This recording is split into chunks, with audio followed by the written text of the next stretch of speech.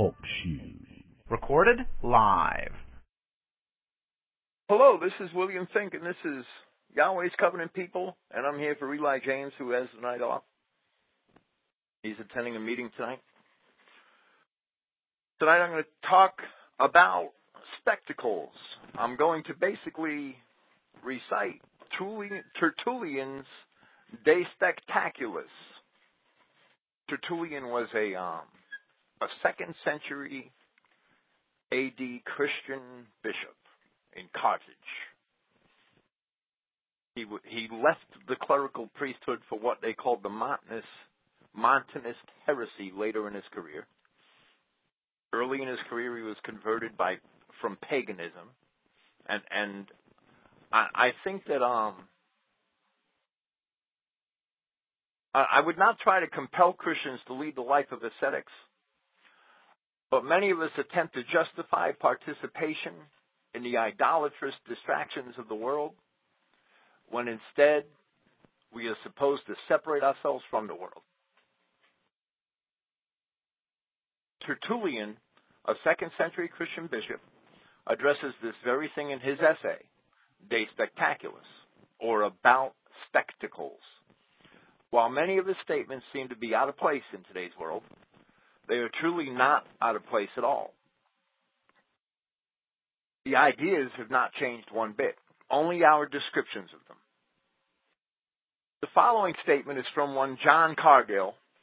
Of course, he's a mainstream pastor or minister or Christian writer or whatever he is, and I don't agree with it totally, but it's a pretty good statement.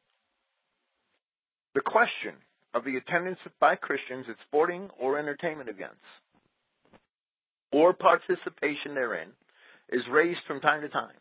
That same question is also valid about the use of the printed page, radio, and TV for learning about these events.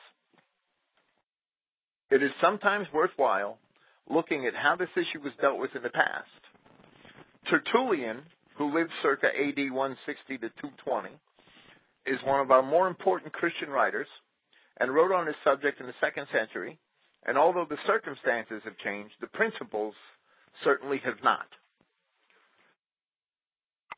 This issue has had prominence quite recently of the evangelical Christians, including Protestant Reformed ministers and Episcopal bishops, who are also football supporters, have had to decide whether to go to church, a terminology which implies considerable impropriety when used by Christians, or attend a football match on the first day of the week, known as Sunday to secular and pagan society, and the Lord's Day to Christians. Of course, he's writing from a mainstream Christian perspective. However, the question goes much deeper. Tertullian gives us more than a clue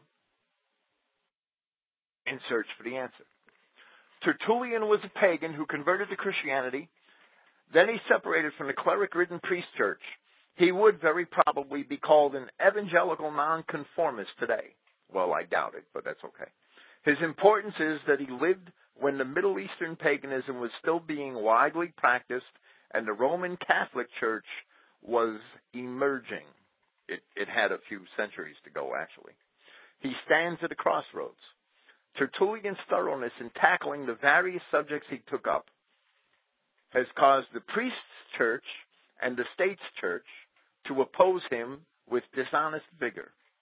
T.R. Glover, one of his translators, writes, he laid the foundation of Latin, not Romish, Christianity. The churchmen, meaning the modern Romish churchmen, have never really liked Tertullian. They have found in him too much of the Puritan and the Covenanter. They read him uneasily and praise him with reservations. They remember how he left the great Romish church to follow what they called the Montanist heresy. And I have reservations about the actual truth of that. No other writer approaches him in irony, but he gets beyond irony. It is sarcasm, savage, strident sarcasm at times, and it jars upon churchmen and scholars alike. Now let me state, before beginning from Tertullian, that some of his arguments are quite rhetorical, and it may take a fair amount of introspection to realize their application today, but they certainly do apply today. Many of Tertullian's arguments are indeed timeless, and they apply to the modern football, basketball, and boxing arenas, as well as to the modern theaters, just as well as they apply to their Greco-Roman equivalents in ancient times. We will also see some language, some of which is the fault of the translators, and which I may amend on the fly, but some of which is there simply because it is there, because many pagans, including Tertullian, never really departed from sacramentalism, which was an institute of the pagan religions as well as the Judean, and the need for ritual when they came into early Christianity. And so early Christianity and the later Romish Church adopted certain things which I today would disagree with, and some of you may also.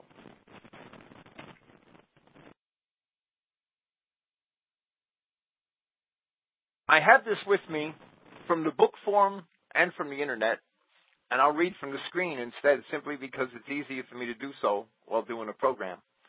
I've already made some corrections to the internet version, and hopefully there are not too many more which need to be made. It can be found at Christogenia under on the right-hand menu under books by others or other books and references. You'll see De Spectaculis there. Tertullian, De Spectaculis, which means of spectacles, translated from the Latin by T.R. Glover. And he's the translator of the Harvard Loeb Library edition, made early last century.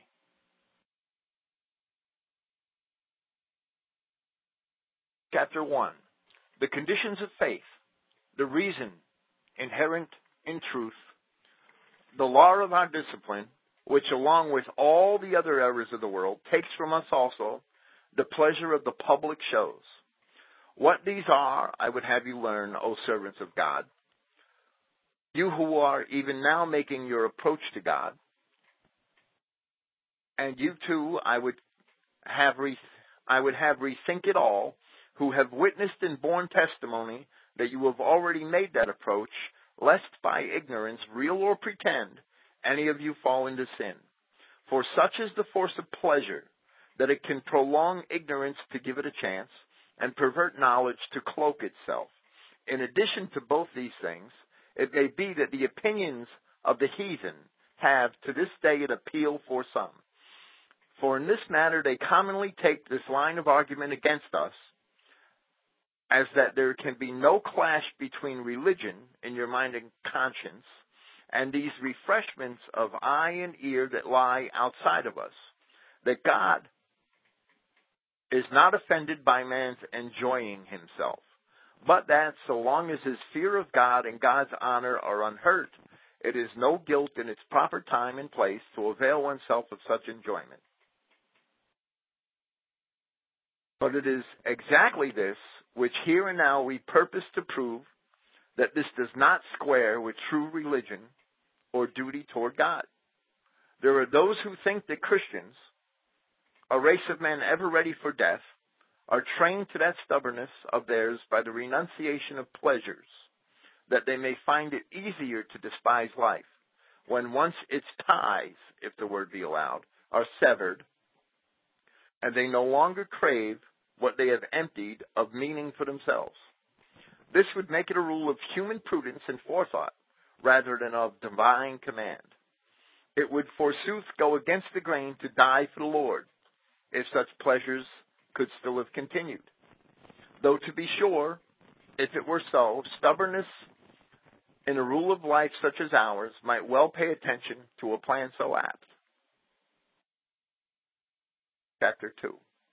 In the next place, there is no one who fails to produce this excuse, that all things were created by God and given to man, as we Christians teach, and that they are really good, all being the work of a good creator, and that among them we must reckon all the various things that go to make the public shows, the horse, for example, and the lion, the strength of the body and the charm of voice. It follows, they urge, that a thing cannot be counted foreign to God or hostile to him that exists by his creation. Nor must we suppose a thing hostile to God's worshippers, which is not hostile to God, because it is not foreign to God. Obviously, the structures of the places, the stones, cement, marbles, columns, are all God's own, who gave all these things to furnish the earth. Yes, and the performances themselves are carried through under God's heaven. How clever an argument human ignorance seems to itself, especially when it is afraid of losing something of this kind, some delight or enjoyment of the world. Why, you will find more men turned from our school, meaning Christianity, by the dangers to pleasure than by the danger to life. For even a fool does dread death beyond a certain point. He feels it inevitable. But pleasure, a thing of such high value, even a sage does not despise. Since neither fool nor sage has any delight in life apart from pleasure, no one denies, because no one is unaware of it, and even nature tells it us that God is the creator of the universe, and the universe is good and is given to man.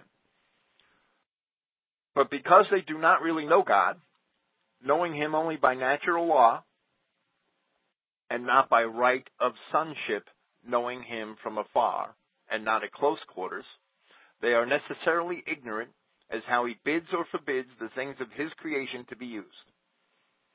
They are also unaware of the rival powers that confront God for the abuse of what divine creation has given for use.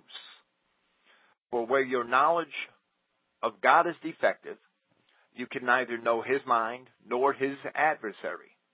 We have not then merely to consider by whom all things were created, but also by whom they are perverted. For in that way, it will appear for what use they were created, if it once appear for what they were not. There is great difference between the corrupted and the uncorrupted, because there is great difference between the creator and the perverter. Yet every form of evil, the evil that the heathen, as well as we, forbidding God against, comes from something God made. You see murder committed by means of iron, drug, magical incantations, but iron is as much God's creature as the plants or the angels. But the creator of them did the creator of them design those things for the destruction of man? No. He interdicts every kind of manslaying by one summary law, thou shalt not kill. Then think of gold, brass, silver, ebony, wood, and any other material used for the making of idols. Who put them in the world? Unless it is God, the author of the world. Yet, you would say, he did it that these things may be worshipped against himself? No. The supreme offense in his eyes is idolatry. What is there that offends God but is God's own? But when it offends God, it ceases to be his, and when it has ceased to be his, it offends him. Man himself, author of every kind of guilt, is not only the work of God, but also his likeness, and yet in body and spirit he has fallen away from his Creator. For we did not receive eyes for lust, not tongue for evil speech, nor ears to listen to evil speech, nor gullet for the sin of greed, nor belly to be the gullet's partner, organs of sex for shameless excess, hands for violence, feet to wander, nor was the Spirit imparted in body for the planning of treachery, fraud, and iniquity. I think not, for if God, who requires of us innocence, hates all malice, yes, and every thought of evil, assuredly it is certain that whatever he created, he never created to issue in acts which he condemns, even if those acts are performed by means of what he has created. No, for there is no other account to be given of condemnation, but that is the misuse of God's creation by God's creatures. We then, in knowing the Lord, have learned to recognize his rival. In learning the Creator, we have detected the perverter too. So we need feel neither surprise nor doubt. Man himself, God's handiwork and image, Lord of the whole universe, the violence of that angel, perverter of God's work, God's rival, overthrew in the very beginning and robbed him of his innocence. Referring to Genesis chapter 3. And at the same time, he changed the whole material world, his possession, created like man for innocence. He changed it along with man to be perverted against the Creator. In his anger that God had given it to man and not to him, his object was to make man, in it, guilty before God, and in it, to establish his own power. Tertullian sounds like he understood Genesis chapter 3, nearly, if not completely. Furnished with this conviction against heathen opinion, let us turn rather to handle what our own friends put forward. There are certain people of a faith somewhat simple or somewhat precise, who when faced with this renunciation of public shows, ask for the authority of Scripture and take their ground in uncertainty, because abstinence in this manner is not specifically and in so many words enjoined upon the servants of God. No, we certainly nowhere find it enjoined with the same clearness as thou shalt not kill, thou shalt not worship an idol, thou shalt not commit adultery or fraud. We nowhere find it expressly laid down that thou shalt not go to the circus, thou shalt not go to the theater, thou shalt not look on a contest or spectacle. But we do find relevant this type of thing in that first word of David, referring to Psalm 1. Happy is the man, he says, who has not gone to the gatherings of the impious, who has not stood in the way of sinners, nor sat in the chair of pestilences. For even though he appears to have spoken of that just man, because he had no part in the gathering and session of the Judeans in debate as to killing the Lord, still divine Scripture may always be broadly applied, wherever, agreeably with the sense of the actual matter in hand, discipline is fortified. Tertullian is justly saying that Psalm 1 can be interpreted more broadly than simply the interpretation of the Messianic prophecy. And it does have, indeed, a broader application. For even though he appears to... I'm repeating myself. So that in this case, too, the saying is germane to the prohibition of the public shows. For if then he called a mere handful of Judeans a gathering of the impious, how much this vast assemblage of the heathen people? Are the heathens less impious, less sinners, less the enemies of Christ than the Judeans were then? Remember, the heathens at this time were pagans. Today they pretend to be Christians. And how all the rest of it chimes in. For at the public shows, there is sitting in the seat and standing in the way. For they use the word viahi, for the alleys by the barriers around the arena, and for the gangways up and down that separate the common people sections on the sloping sides of the amphitheater. And cathedra is the term for the space and the recess assigned for the chairs. In other words, Tertullian is taking the language from Psalm 1, where it says the way of sinners, nor sat in the chair of pestilences, and comparing it to the arena and the stadium. He might be drawing a little too good of a picture there, but that's the comparison he's making for rhetorical purposes. So conversely, he is unhappy who has gone into any gathering whatever of the impious. Well, Tertullian's correct about that. And stood in any way at all of sinners, and has sat in any chair of pestilences.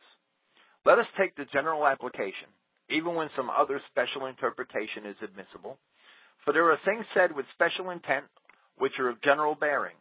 When God recalls the Israelites to discipline or upbraids them, it surely applies to all men. I would say to all Adamic men, surely.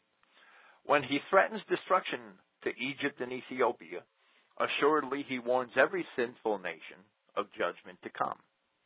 Thus, the single case stands for the general class. Every sinful race is Egypt and Ethiopia, in the same way as every public show is a gathering of the impious, the general class covering the single case.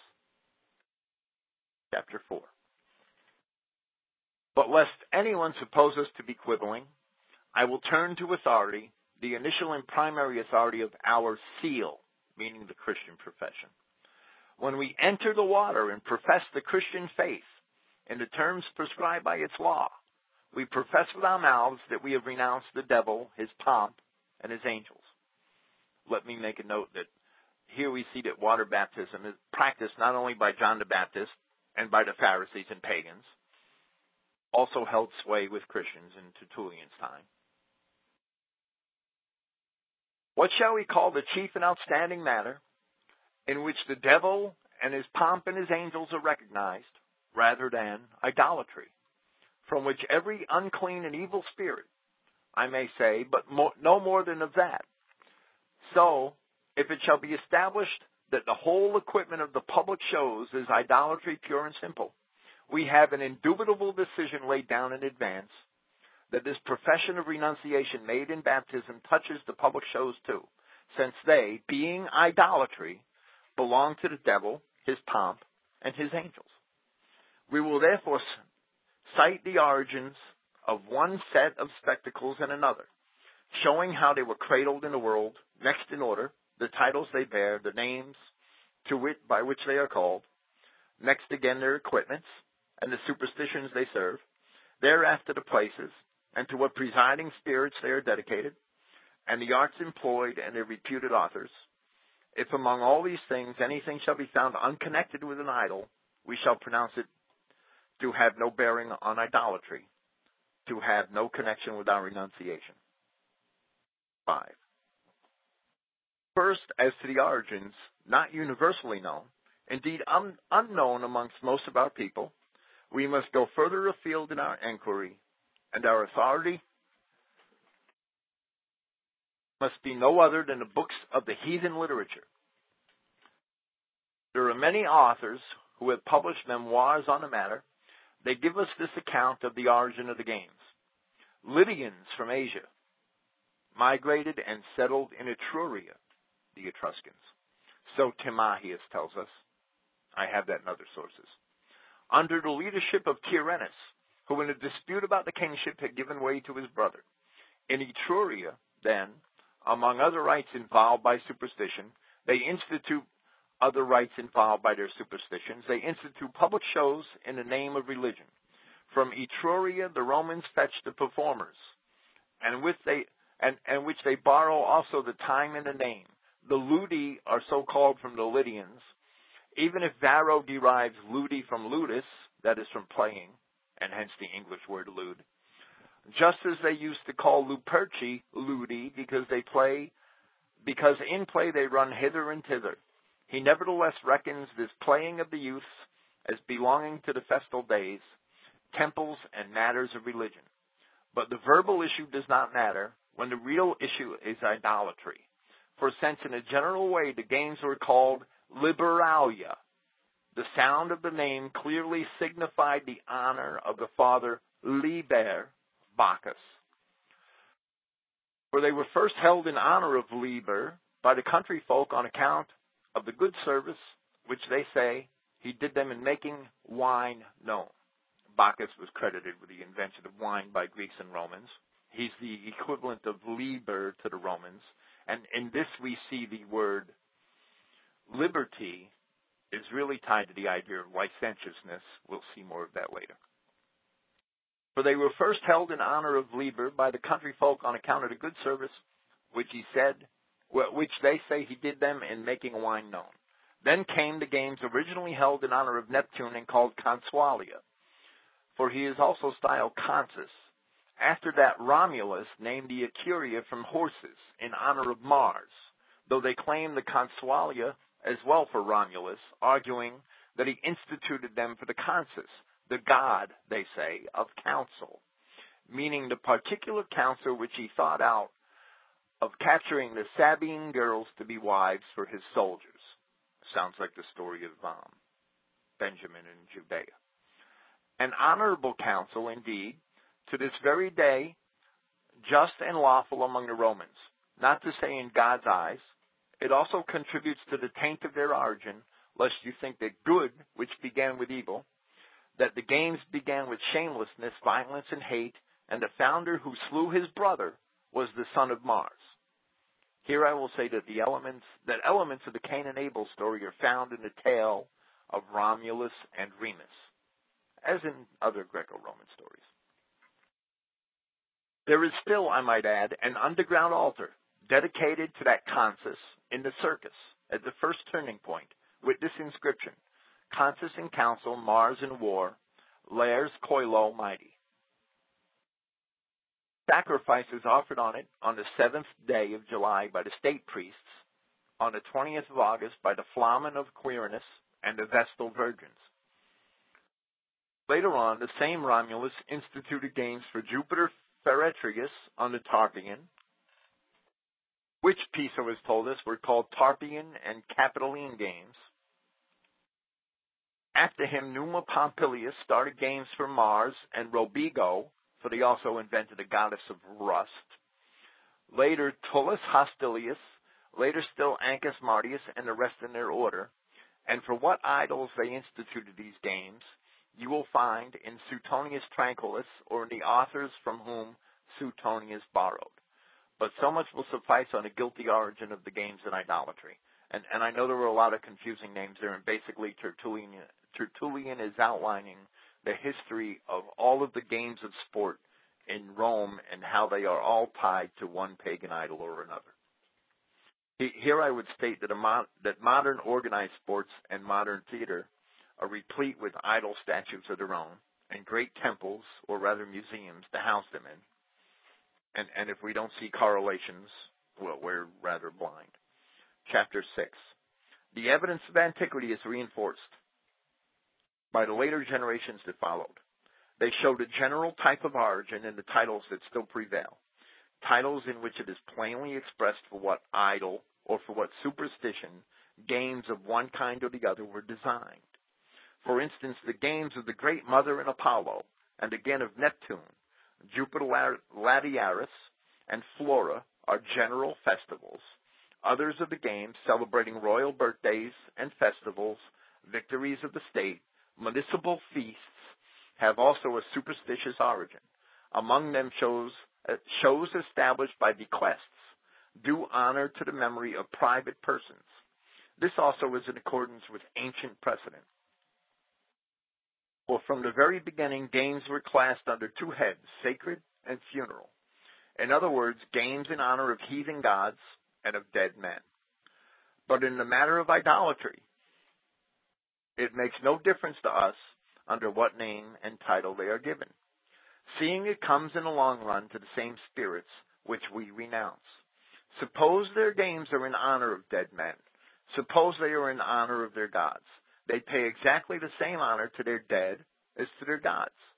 On either side, you have one and the same state of things, one and the same idolatry, one and the same renunciation of idolatry on our part. 7.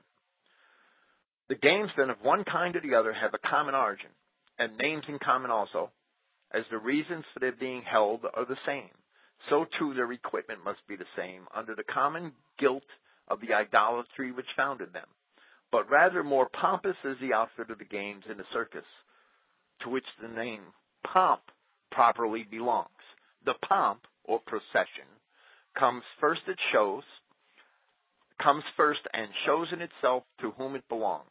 With the long line of images, the succession of statues, the cars, chariots, carriages, the thrones, garlands, and robes. This is the equivalent of today's parades. What sacred rites, what sacrifices come at the beginning, in the middle, at the end? What guilds, what priesthoods, what offices are astir? Everybody knows in that city where the demons sit in conclave, if less elaboration is bestowed on it all in the provinces where there is less money to spend, Still, all the shows of the circus everywhere must be attributed to their origin, must be examined at their source. For the little rivulet from its spring, the tiny shoot from its first leaf, has in it the nature of its origin. Let its splendor, let its frugality look to it. The pomp of the circus, whatever its character, offends God. Even if the images are but few in its procession, one image is idolatry.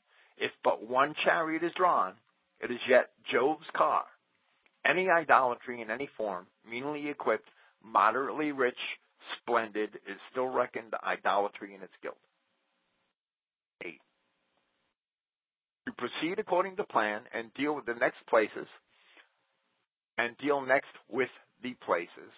the circus is primarily dedicated to the sun. The sun's temple is in the middle of it. The sun's effigy shines from the top of the temple. They did not think it right to pay sacred honors under a roof to him whom they have in the open above them.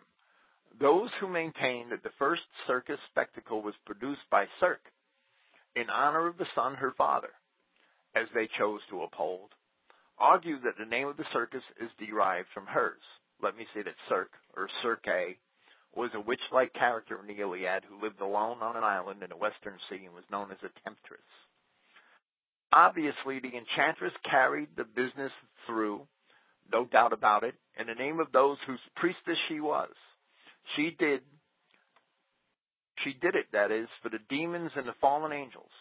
In the very decoration of the place itself, how many idolatries do you recognize? The ornaments of the circus are in themselves so many temples. The eggs are assigned to the honor of Castor and Pollux by those who do not blush to believe them sprung from the egg of the swan Jove. The dolphin stout in honor of Neptune. Reading this, we could better understand Romans chapter 1. The columns carry images of Cessia, from sowing, of Messia, from mowing, of Tutulina, from the tutelage of the crops. In front of them are 3 altars for the triple gods, the great, the potent, the prevailing. They think these are Samothracian. The huge obelisk, as Hermogenes maintains, is set up for the sun. Its inscription is like its origin. The superstition is Egyptian. Let me say that the Egyptians called this obelisk the Ben stone, and Clifton once wrote on the topic at length. Back to Tertullian. The concourse of demons has been dull without their own great mother. So she presides over the trench. Consus, as we said, is in hiding there underground at the goals. The Mercian goals, meaning the goals on the stadium field. And these are also made by an idol, for they will have it that Mercia is a goddess of love, and that they have dedicated a temple to her there. Let me say that it's not a contrivance that Tertullian equates the ancient idols with the fallen angels. Paul did the same thing at 1 Corinthians chapter 10 and Colossians chapter 2, and other apocryphal literature reveals the same thing to be justified. Mark well, O Christian, how many unclean names had made the circus their own. It is an alien religion, none of thine, possessed by all those spirits of the devil. And speaking of places, this will be the place for some words to anticipate the question that some will raise. What say you, suppose that at some other time I approach the circus, shall I be in danger of pollution? There is no law laid down for us, meaning Christians, as to places. For not merely those places where men gather for the shows, but even temples, the servant of God may approach without risk to his Christian loyalty, if there be cause sufficient and simple, to be sure, unconnected with the business or character of the place. But the streets, the market, the baths, the taverns, even our houses, are none of them altogether clear of idols. The whole world is filled with Satan and his angels. Yet not because we are in the world do we fall from God, but only if in some way we meddle with the sins of the world. Thus, if, as a sacrificer and worshiper, I enter the Capitol or the temple of Serapis, I shall fall from God, just as I should if a spectator in a circus or theater. Places do not of themselves defile us, but the things done in the places, by which even the places themselves, as we have argued, are defiled. We are defiled by the defiled. It is on that account that we remind you who they are to whom places of this sort are dedicated, that we may prove that they to whom the places are dedicated are lords of what is done in those places. 9. Now, as to the arts displayed in the circus games, equestrian skill was a simple thing in the past, mere horseback riding. In any case, there was no guilt in the ordinary use of the horse. But when the horse was brought into the games, it passed from being God's gift into the service of demons. Sounds like today's racing business. So to Castor and Pollux is dedicated this kind of exhibition, the pair to whom Stesichorus says horses were assigned by Mercury. But Neptune also has to do with horses. He is called Hippias among the Greeks. When they harness the horses, the 4-horse chariot is consecrated to the sun, the 2-horse to the moon, but then again, King Eryxanius it was who first harnessed 4 horses to his car and stood, Lord of fleet wheels. Eryxanius, a son of Minerva and Vulcan, offspring of lust that fell to earth, is himself a demon monster. No, a devil himself, not a snake. If indeed Tertullian the Argive is the inventor of the first chariot, he dedicated that work of his to Juno. If at Rome Romulus was the first to display a 4-horse chariot, he, I fancy, is enrolled among the idols himself. If he and Quirinus are the same, such being the inventors who produce them, chariots very properly have their drivers clad in the colors of idolatry. For at first there were but 2 colors, white and red. White was sacred to winter, for the gleaming white of the snow, red to summer, because of the sun's redness. Afterwards, as pleasure and superstition gained ground together, some dedicated the red to Mars, others the white to the Zephyrs, the green to Mother Earth or spring, the blue to the sky, the sea, or autumn. But since idolatry in every form has been condemned by God, that form also is assuredly condemned, which is consecrated to the elements of nature. Let us pass on to the stage plays. Their origin we have shown to be the same. The divine titles they bear identical, since they were called ludi from the very beginning, and were exhibited in conjunction with equestrian displays.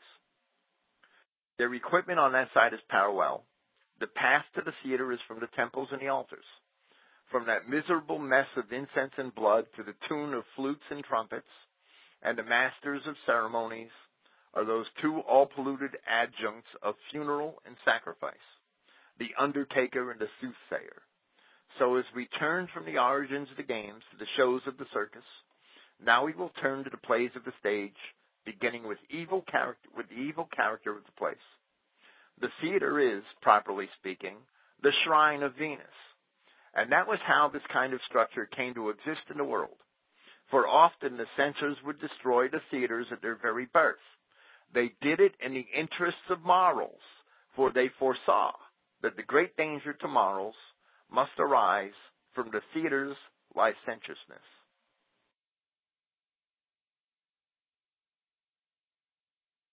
So here the Gentiles have their own opinion, coinciding with ours as evidence. The Gentiles of the nations or the peoples or the heathens. And we have the preliminary judgment of human morality to reinforce Christian law. So when Pompey the Great, and it was nothing except his theater greater than himself, when Pompey had built that citadel of all uncleanness, he was afraid that someday the censors would condemn his memory. So he built on top of it a chapel to Venus. And when he summoned the people by edict to his dedication, he called it not a theater, but a temple of Venus, under which, he said, we have set seats for viewing the shows. As a note, I would think it plausible that this is the beginning of the idea that the balcony of a theater is for lovers, Venus being the Roman goddess of love. So a structure condemned, and deservedly condemned, he screened with the title of a temple, and humbugged morality with superstition. But Venus and Bacchus do very well together. Demons of drunkenness and lust, two yoke devils sworn to either's purpose. So the theater of Venus is also the house of Liber, Bacchus. For there were other stage plays to which they suitably gave the name Liberalia, called Dionysia among the Greeks, Dionysius being another name for Bacchus. Not only dedicated to Liber and Venus, but instituted by Liber. And obviously, Liber and Venus are the patrons of the arts of the stage. Those features of the stage, peculiarly and especially its own, that effeminacy of gesture and posture, they dedicate to Venus and Liber, wanton gods, the one in her sex, the other in his dress, while that is done with voice and song, instrument and book, is the affair of the Apollos and the Muses, the Minervas, and the Mercuries. Note again that Bacchus, the Greek god of drunken orgies, is equated with the idea of liber, or liberty in Latin. Licentiousness, mistaken for liberty, that is the freedom of the Jew and all of the enemies of Yahweh. Has the Jew not, ever since the so-called Enlightenment in this day and age, trumpeted licentiousness in the name of liberty? Back to Tertullian. Oh, you, Christian, will hate the things when you cannot but hate the authors of them. So we see in Tertullian's mind that Christians can hate. That is right. Tertullian says, he does not say you cannot hate the authors, but you cannot but hate the authors, as the double negative appears in Latin. It means that you cannot not hate the authors. Back to Tertullian. And now we would add a word on the arts and the things whose authors we execrate in their very names. We know that the names of dead men are nothing, just as their images are nothing. But we are not unaware who are at work under those names and behind the images set up for them, what joy they take in them, and how they feign deity. I mean, evil spirits and demons.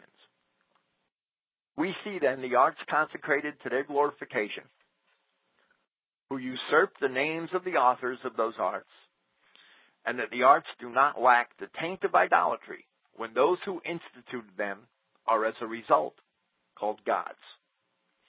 Further, as regards the arts, we ought to have entered our demurrer at an earlier point and pled that the demons from the very beginning took thought for themselves, and among the other pollutions of idolatry devised those of the spectacles for the purpose of turning man from the Lord and binding him to their own glorification, and so inspired these ingenious arts. Pro sports today. For no others but they would have devised what should turn to their profit, nor would they have given the arts to the world at that time through the agency of any other men than those by whose names and images and legends they determined they would negotiate the trick of their own consecration. To keep our plan of procedure, let us proceed to deal with the contests. As a note, I would like to say that this is exactly what goes on with Hollywood, where the Jew actually, by trick, creates his own consecration. Chapter 11. Their origin is akin to that of the games. Hence, they too are instituted as sacred or as funereal, and are performed either for the gods of the heathens or for the dead men. Take their titles: Olympian Games in honor of Jupiter. These at Rome are Capitoline Games. Nemean Games for Hercules. Isthmian Games for Neptune. The rest are contests in honor of the dead. What is there then to wonder at, if the whole equipment is stained with idolatry, with profane crowns, priestly judges, attendants from various sacred colleges, and finally, the blood of bulls? To add a supplemental word on the place, a place held in common as college of arts of the Muses, of Minerva, of Apollo, yes, and of Mars too, In the stadium with war and with trumpet, they imitate the circus. It too is a temple of the idol whose solemn rites are being performed. The gymnastic acts in their turn originated with the Castors and Herculeses and Mercuries. 12. It remains to examine the most famous, the most popular of all spectacle. It is called munus, a service. From being a service due, munus and officium mean the same thing. The ancients thought that by this sort of spectacle they rendered a service to the dead, after they had tempered it with a more cultured form of cruelty. For of old, in the belief that the souls of the dead are propitiated with human blood, they used at funerals to sacrifice captives of slaves of poor quality whom they had bought. Afterwards, it seemed good to obscure their impiety by making a pleasure. So after the persons procured had been trained in such arms as they then had, and as best they might, their training was to learn to be killed. They then did them to death on the appointed funeral day at the tombs. So they found comfort for death in murder. This is the origin of the munus. But by and by they progressed to the same height in refinement as in cruelty. For the pleasure of the holiday lacked something, unless savage beasts too bad had their share in tearing men's bodies to pieces. What was offered to appease the dead was counted as a funeral rite. This type of thing is idolatry. For idolatry, too, is a type of funeral rite. The one and the other are alike service to the dead. For in the images of the dead, demons have their abode. If we are considering names, though this class of public entertainment has passed from being a compliment to the dead to being a compliment to the living on entering office, I mean the quaestorships, magistracies, flaminates, and priesthoods, still, since the guilt of idolatry sticks to the dignity of the name, whatever is done in the name of dignity must inevitably share the taint of its origin. We must give the same interpretation to the equipments which are reckoned among the ornaments of office: the purple, the rods, meaning the fasces, the fillets and the garlands, and then the harangues and the edicts, and the dinners on the eve of installation, do not lack the pomp of the devil nor the invocation of demons. I guess that's what Tertullian would have thought of Romish Catholic ceremony. Finally, what I am to say about that dreadful place, the amphitheater. Even perjury could not face it, for it is dedicated to more names and more awful names than the Capitol itself. It is the temple of all demons. There are as many unclean spirits gathered there as it can seat men. It sounds to me like he's describing Madison Square Garden. And by way of a last word on the arts concerned, we know that Mars and Diana are patrons of both types of games. 13. Enough, I think, has been said to complete our plan of procedure in proving in what ways and in how many ways the spectacles involve idolatry. We have dealt with origins, names, equipment, places, and arts, so that we may be certain that in no aspect are the spectacles consonant with our twofold profession of the renunciation of idols. Not that an idol is anything, says the apostle, but what they do in honor of demons, who plant themselves in the consecrated images of whatever they are, dead men or, as they think, gods, so that on account, since both kinds of idols stand on the same footing, dead men and gods are one and the same thing, we abstain from both kinds of idolatry.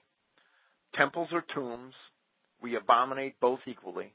We know neither sort of altar. We adore neither sort of image. We pay no sacrifice. We pay no funeral rite. Now, and we do not eat of what is offered on the sacrificial or funeral rite, because we cannot eat the Lord's Supper and the supper of demons. If then we try to keep our gullet and belly free from defilement, how much more our nobler parts, our eyes and ears, do we guard from the pleasures of idol sacrifice to the dead, pleasures not of gut and of digestion, but of spirit, soul, and suggestion. And it is purity of these far more than of the intestines that God has a right to claim of us. We have now established the charge of idolatry, enough of itself to warrant our abstaining from the shows. But let us go a step further and look at it another way, chiefly for the benefit of those who flatter themselves that such abstention is not definitely prescribed, as if not enough were said about the shows, when the lusts of the world are condemned. For just as there is a lust for money, a lust for dignity, for greed, for impurity, for vainglory, so there is a lust for pleasure. The shows are a sort of pleasure. Lusts, named as a class, include, I would suppose, pleasures also. Similarly, pleasures, understood as a class, include the special case of the shows. 15. We have dealt with the above manner of the places, urging that the places do not of themselves pollute us, but through the things done in them, things from which places imbibe defilement, and then spit it out again on others. So much then for the chief count in the indictment, idolatry. Let us now contrast the other characteristics of the shows with the things of God. God has instructed us to approach the Holy Spirit in its very nature and tender and sensitive, in tranquility, gentleness, quiet, and peace, not in madness, bile, anger, and pain to vex it. What concord can the Holy Spirit have with spectacles? An allusion to 2 Corinthians chapter 6. There is no public spectacle without violence to the spirit. For where there is pleasure, there is eagerness, which gives its pleasure its flavor. Where there is eagerness, there is rivalry, which gives its flavor to eagerness. Yes, and where there is rivalry, there are also madness, bile, anger, pain, and all the things that follow from them, and like them are incompatible with moral discipline. For even if a man enjoy the spectacles in modest and upright fashion, agreeably to his dignity, his age, and his natural character, still he cannot, with a mind quite unstirred, or without some unspoken agitation of spirit. No one ever comes to pleasure without some feeling. No one has this feeling without some lapse, and lapses actually contribute to the feeling. But if this feeling flags, there is no pleasure, and the man may be condemned as an empty-minded fellow who goes where he gains nothing. But I think the empty-minded is foreign to us. And further, what of this, that a man really condemns himself when he finds himself set among others with whom he does not wish to be, which means that he owns to himself he detests them. It is not enough for us to abstain ourselves from doing such things unless we also keep clear of those who do them. If thou sawest a thief, says Scripture, thou did consent with him, quoting Psalm 50, verse 18. Oh, if only we had not to live in the world with them. Still, we are separated from them in all that is worldly. For the world is God's, and what is worldly is the devil's. Seeing, then, that madness is forbidden us, we keep ourselves from every public spectacle, including the circus, where madness of its own right rules. Look at the populace coming to the show, mad already, disorderly, blind, excited already about its bets. The praetor is too slow for them, the praetor being the judge or the referee. All the same, their eyes are on his urn. In it, as if rolling with the lots, he shakes it up. This sounds much like the coin toss at a football game. The signal is given. They are all in suspense, anxious suspense. One frenzy, one voice. Recognize their frenzy from their empty-mindedness. He has thrown it, they cry. Everyone tells everybody else what every one of them saw, all of them in an instant. Sounds like a close play in baseball. I catch at that evidence of their blindness. They do not see what is thrown. A handkerchief, they think. No, a picture of the devil is hurled from heaven. So it begins and so it goes on. to madness, anger, discord, to everything forbidden to the priests of peace. Next, there are taunts or mutual abuse without any warrant of hate, and applause unsupported by affection. What of their own are they going to achieve who act there in that way, when they are not on their own? Unless it be merely the loss of their self-control, they are plunged in grief by another's bad luck, high in delight at another's success, like a ball dropped in the end zone or a last-minute touchdown. What they long to see, what they dread to see, neither has anything to do with them. Their love is without reason, and their hatred without justice. Absolutely the situation with sports fans today. To continue. Or is it allowed to us to love without cause any more than to hate without a cause? God, at any rate, forbids us to hate even with a cause when he bids us love our enemies. I should interject, love our enemies who are those of our brethren. God does not allow us to curse even with a cause when he teaches us to bless those who curse us. But what can be more merciless than the circus, where men do not even spare their princes of fellow citizens? If any of these forms of madness with which the circus rages is permitted to saints, then it would be lawful in the circus too. But if nowhere, then neither in the circus.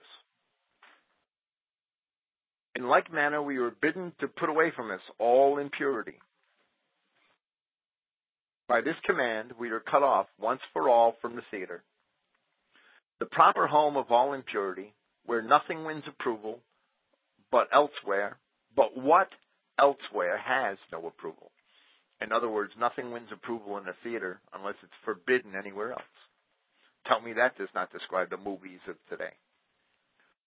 Its supreme charm is above all things contrived by its filth. Filth in the gestures of the actor of the farce. Filth acted by the buffoon playing the woman, banishing all sense of sex and shame so that they blush more readily at home than on a stage. Filth that the pantomime undergoes in his own person from boyhood to make him an artist. The very prostitutes, the victims of public lust, are produced on the stage, more unhappy in the presence of other women, the only class in the community whose notice they escape. They are paraded before the faces of every rank and age. Proclamation is made of their abode, their price, their record, even before those who do not need the detail.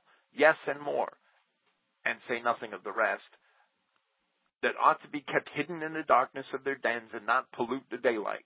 Let the Senate blush, let all ranks blush together. These women themselves who have murdered their own shame shudder, you could see it in their gestures, to find themselves in the light and before the populace, and blush once in a year.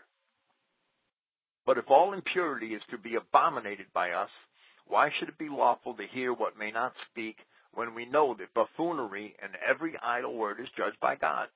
Why, in like manner, should it be lawful to see what is sin to do? Why should we suppose that those things which spoken by the mouth defile the man should not defile the man when welcomed in by the eyes and ears? Ears and eyes are the servants of the Spirit, nor can the Spirit be clean whose servants are dirty. So you have the theater prohibited in the prohibition of uncleanness.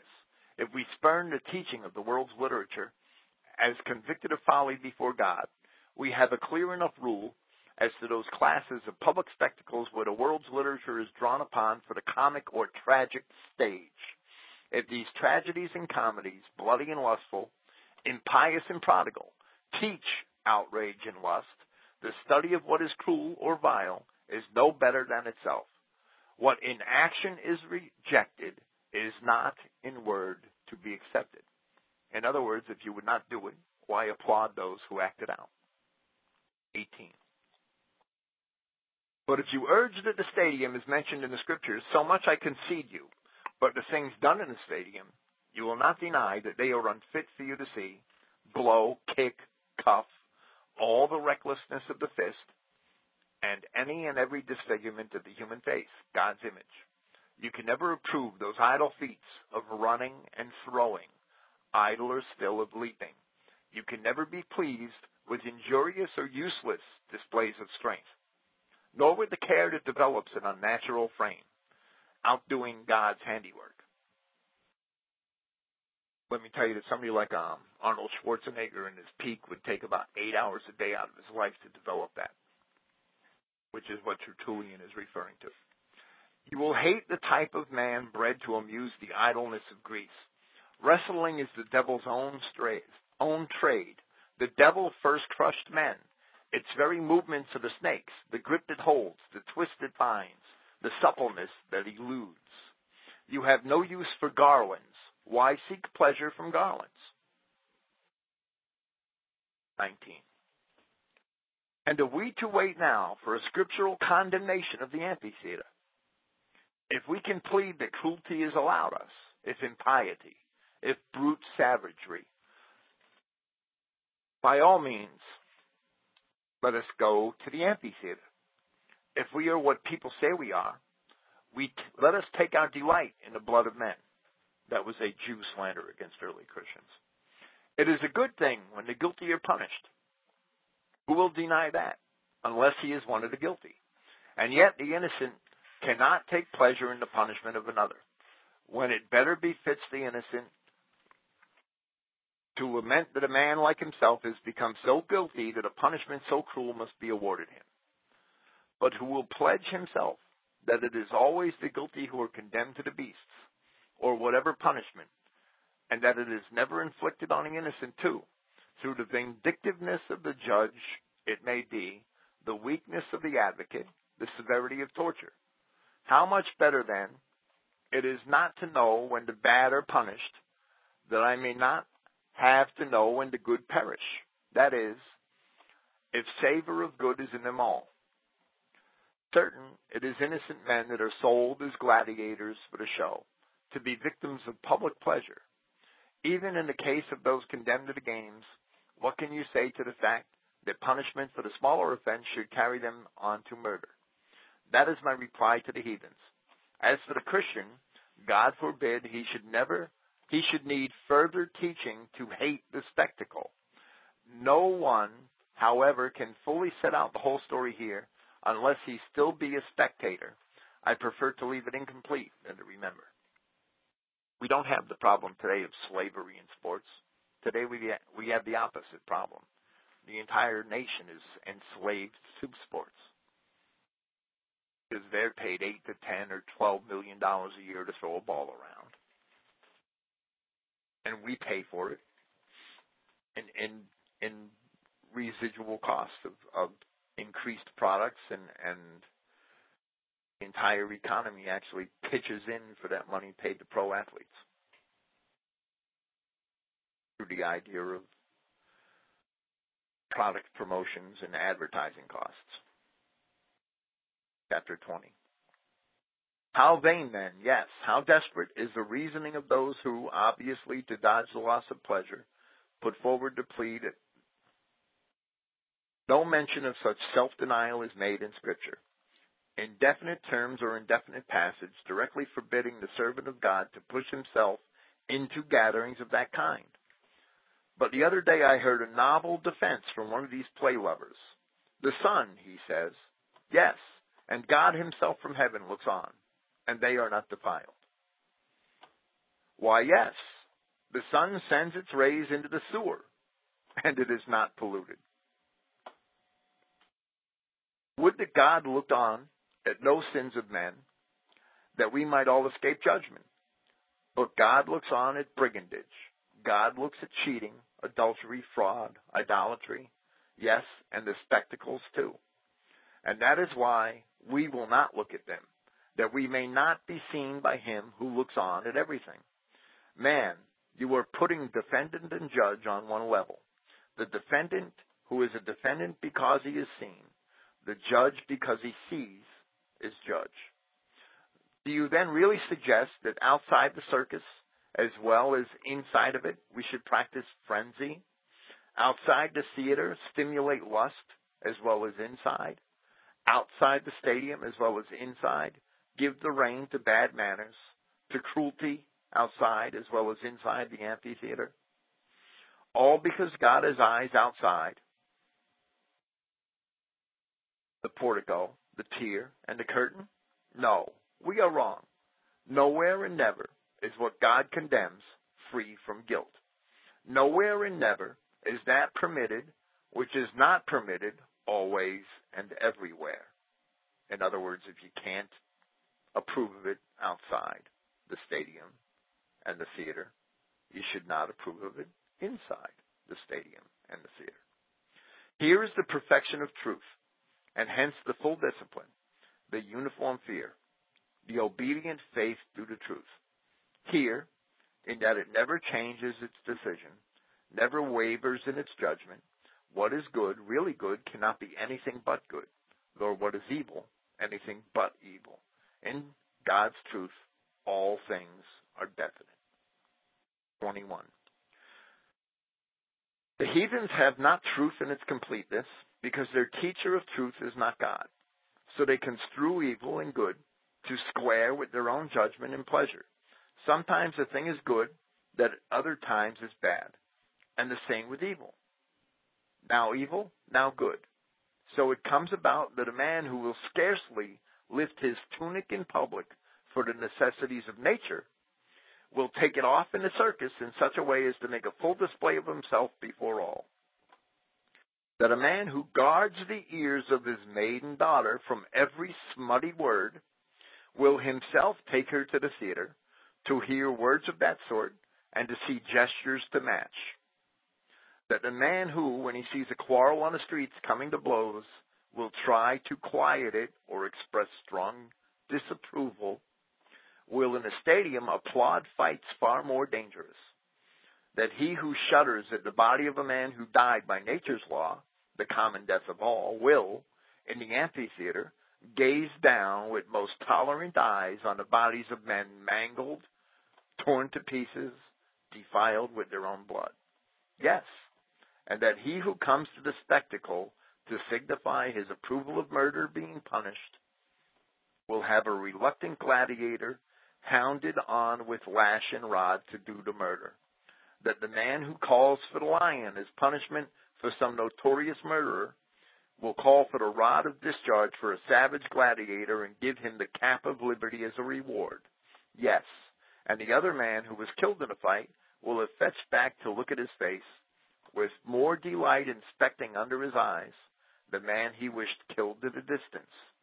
And if he did not wish it, so much more the crueler is he. 22. What wonder? These are the inconsistencies of men.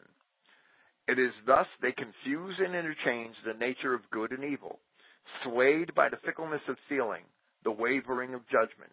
Take even those who give and who administer the spectacles.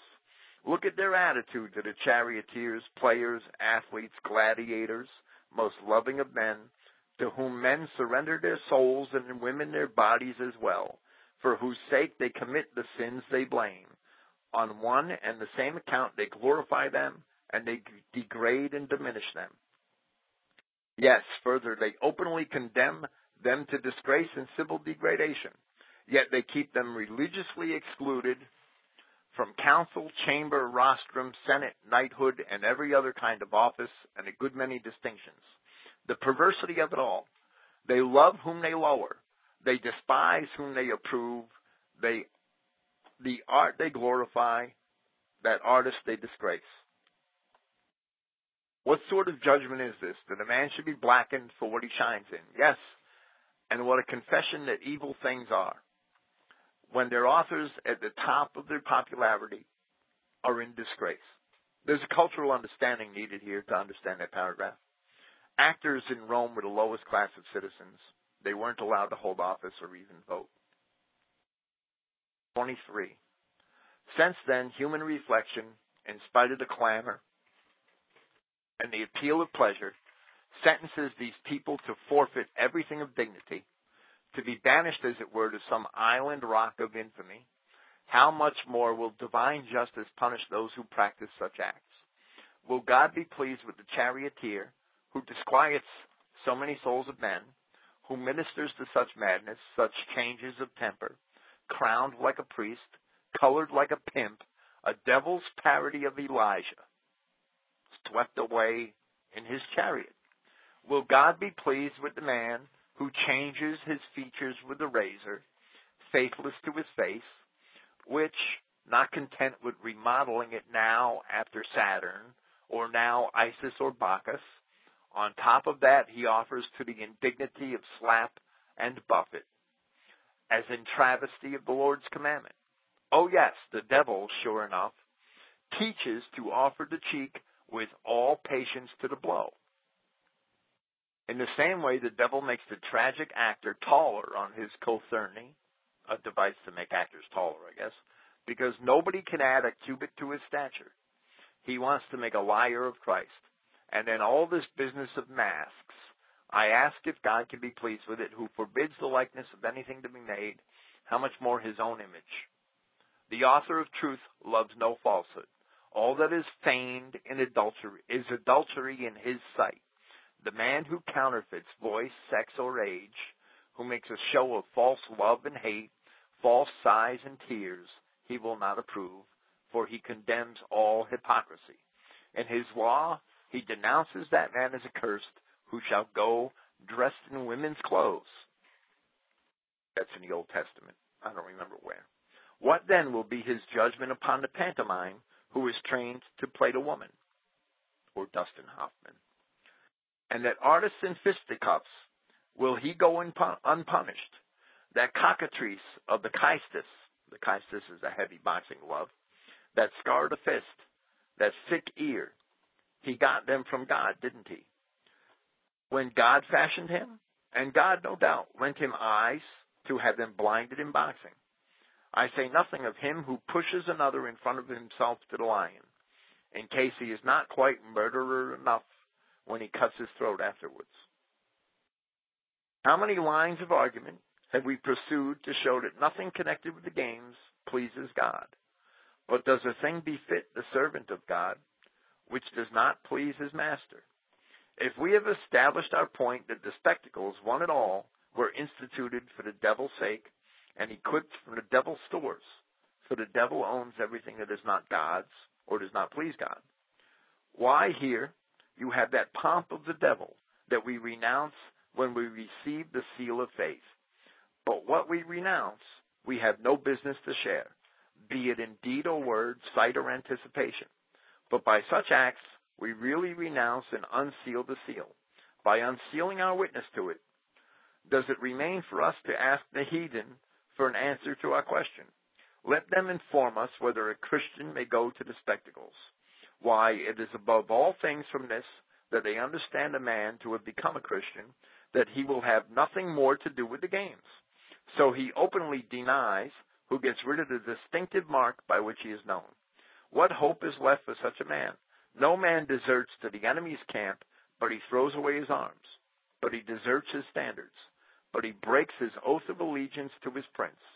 But he pledges himself to death with the enemy to whom he deserts. Do you think that, seated where there is nothing of God, he will at that moment turn his thoughts to God? Peace of his soul will be his, I take it, as he shouts for the charioteer. With his mind on actors, will he learn purity? No. In all the show, there is nothing more sure to trip him up than the mere overnice attire of women and men, that sharing of emotions, that agreement or disagreement in backing their favorites makes an intercourse that fans the spark of lust. Why, nobody going to the games thinks of anything else but seeing and being seen. But while the tragic actor declaims, will he think of the crying aloud of one of the prophets? Amid the strains of some effeminate flute player, will he muse in himself upon a psalm? When the athletes are at work, will he say that blow for blow is forbidden? Then he surely can be stirred by pity, with eyes fastened on the bear as it bites, on the squeezed nets of the net fighter. May God avert from his own such a passion for murderous pleasure. For what sort of conduct is it to go from the assembly of God to the assembly of the devil, from sky to sty, as the proverb has it. Those hands have uplifted to God, to tire them out clapping at an actor, with those lips which you have uttered amen over that which is holy, to cheer for a gladiator, to say forever and ever, to any other whatever but to God in Christ? What is to save such people from demon possession? For we have, in fact, the case, and the Lord is witness, of that woman who went to the theater and returned devil-possessed. So when the unclean spirit was being exorcised and was pressed with the accusation that he had dared to enter a woman who believed, and I was quite right too, said he boldly, for I found her on my own ground. It is credibly affirmed too that another woman, on the night following a day when she had listened to a tragic actor, a linen sheet was shown in a dream, the actor was named, and she was rebuked. Not was that woman alive in the world 5 days later. How many other proofs indeed can be drawn from those who, by communion with the devil in shows, have fallen from the Lord? For no man can serve two masters. What has light to do with darkness? What have life and death in common?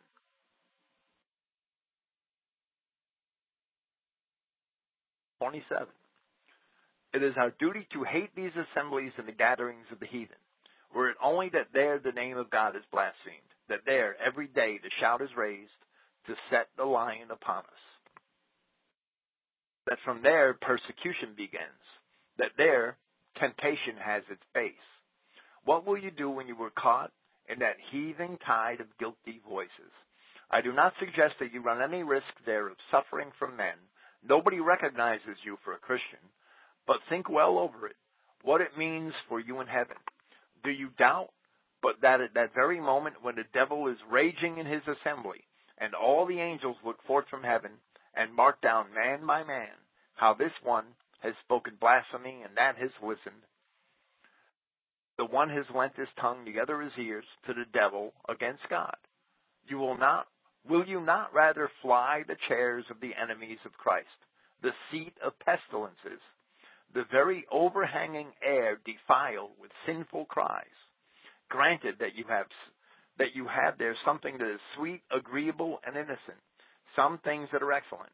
No, one mixes poison with gall and hellebore. No, it is into delicacies well made, well flavored, and for the most part sweet things that he drops the venom. So does the devil, the deadly draught he brews, he flavors with the most agreeable and most welcome gifts of God. So count all you find there, brave and honest, resounding, musical, exquisite, as so much honey dropping from a poisoned bit of pastry, and do not count your appetite for the pleasure worth the risk in its sweetness. In other words, the Jew pretties up sin pretty good. 28. Let his own guests batten on sweets of that sort. The place, the time, the host who invites are theirs. Our feast, our marriage festival is not yet. We cannot take our place at the table with them because they cannot with us. It is a matter of turn and turn about. Now they are happy and we are afflicted. The world, it says, will rejoice. You will be sad. Then let us mourn while the heathen rejoice, that when they have begun to mourn, we may rejoice, lest if we share their joy now, then we may share their mourning too. You are too dainty, O Christian, if you long for pleasure in this world as well as the other. A bit of a fool into the bargain if you think this pleasure. Philosophers have given the name pleasure to quiet and tranquility.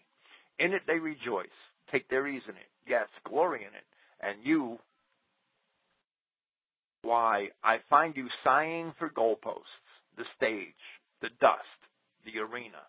I wish you could tell me, cannot we live without pleasure, who must die with pleasure? For what else is our prayer but that of the apostle? To leave the world and be at home with the Lord. Our pleasure is where our prayer is. 29. But now, if you think we are to pass this interval of life here in delights, why are you so ungrateful as not to find enough in the great pleasures, the many pleasures given to you by God, and not to recognize them? What has more joy in it than reconciliation with God, the Father and Lord, than the revelation of truth, the reconciliation of error, and the forgiveness for all the great sins of the past? What greater pleasure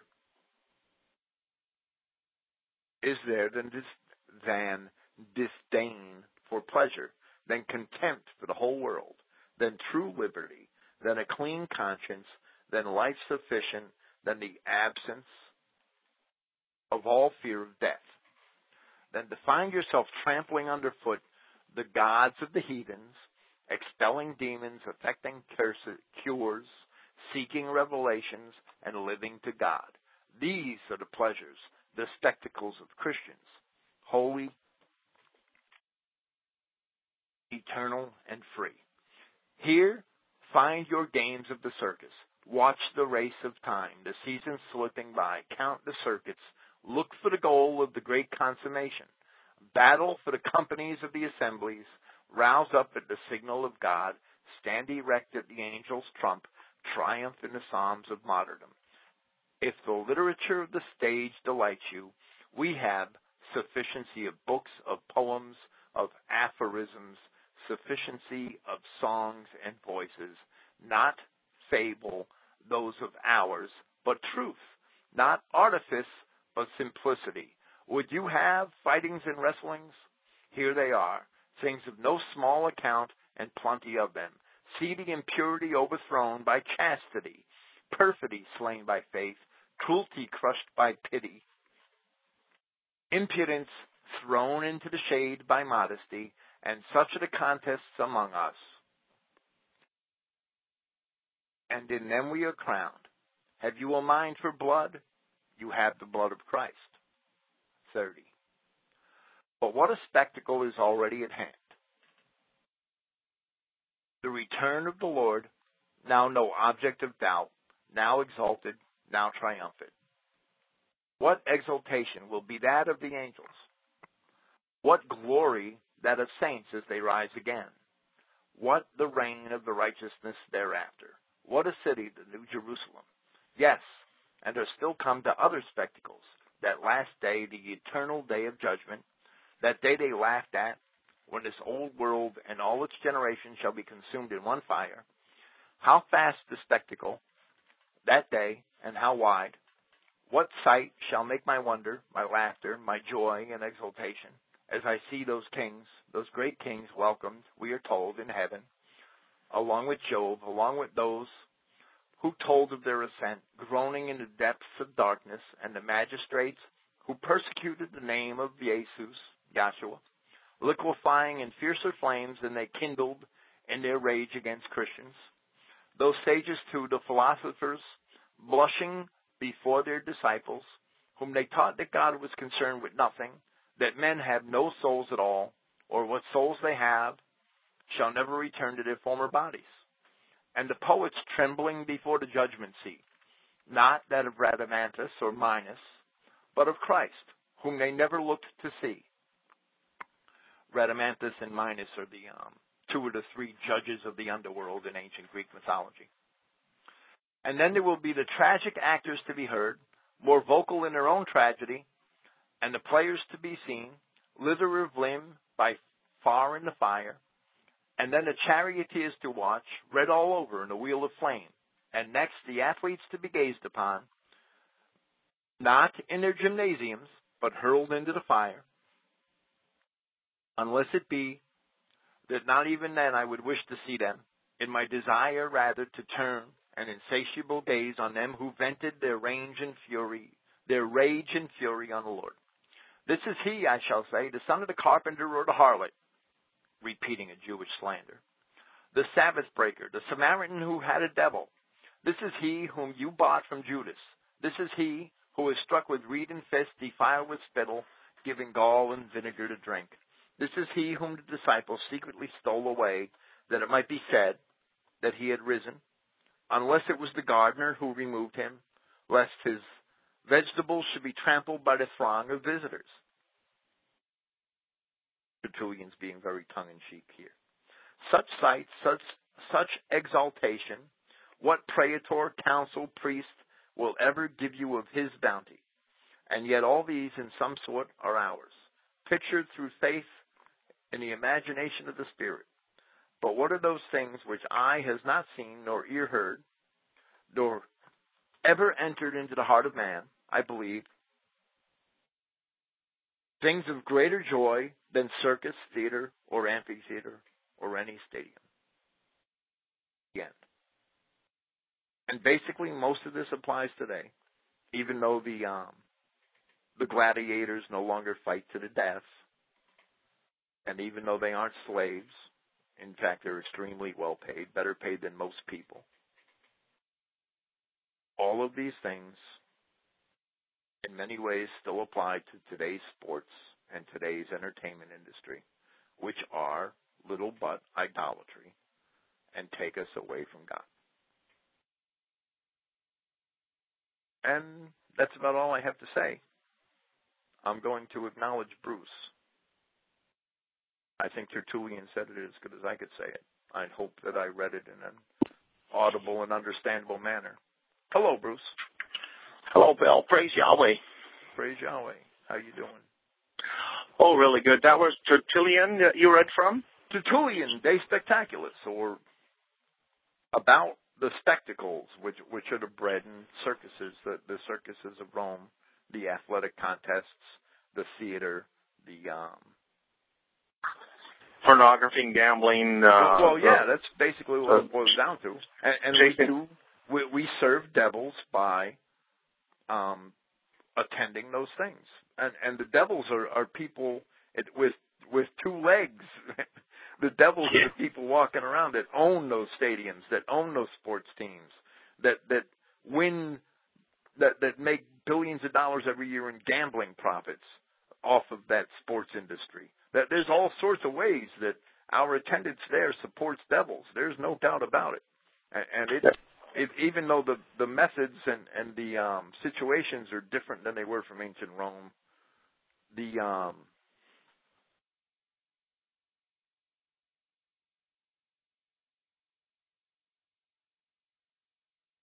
idolatry is still there. Yeah, the eye that catches the doll propping up our tree of the whole beast system, money system is it's actually started in Babylon, and it's not like recent, right? I mean, it just started in this country in the 1913, but it's been the same trick that these satanic Canaanite Jews have been hoisting for the longest time, but now they seem to have just complicated it enough to where very few of us can break out of it. Obviously, we can't break out totally unless we live out off of nature. But but we don't have to sign on to it. I mean, we should stay out of the theaters. We should stay out of the stadiums. We should stay out of the arenas. Well, exactly. Yeah. But I mean, totally. Then you would need to gone out of the world, like Paul said. Like that's what. I mean, you have to. I mean, live by gas or little things. You have to use their phony money. And yeah. Well, it certainly is a very complicated thing as far as what the beast has put together, and but it's next to our Almighty Father Yahweh. It's really nothing. You know what I mean? Well, right, and that's the point that Tertullian made at the end, was that the reward of Christians of Christians who love and believe and obey God is much greater than the rewards of the circuses and the theaters and the entertainment distractions of today. Amen. Yeah. I kind of like it's kind of like the turmoil and the storm outside that's twisting, and people are caught up into this. And we should separate ourselves from it. That's the point. Exactly. And it's it's in the center of the storm where there's quietness. And so, because the life of Yahweh is not put together by man. And obviously, I think that he also mentioned about that. I think he also did mention about the image making or the idol making. Tertullian, you read part of that? You recall that part? Yes, you read? Did. Yeah. That very factor of how we measure according to man's judgment is not the kind of it sets us off into, it spins us in circles where we feel we have to belong to some stupid organization or group outwardly. And that's, well, they also have a grasp on all these churches in the sense of, churchianity. So it takes a lot of all of our energy and a lot of work. It's not just given to, it is given to us, but it matters what we do every day of our lives. Yeah. Not a game, for sure. How you doing, Mike? Is that Mike? Well, he's on. He might be just listening. Hello, David. No, everybody has their phone muted. None of them are really paying attention. They probably left 2 hours ago.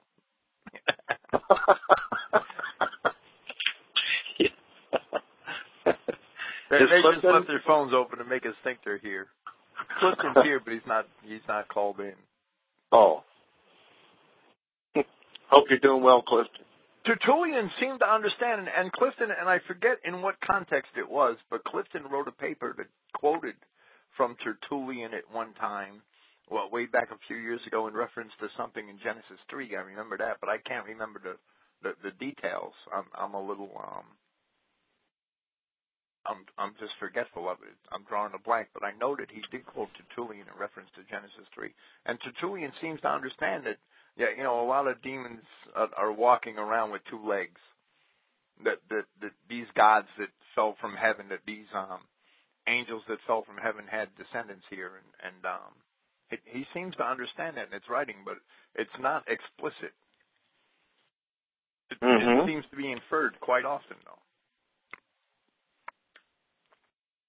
Oh, yeah. And that's why he's saying we have no part with them. He's not saying to go into the theater and try to convert them.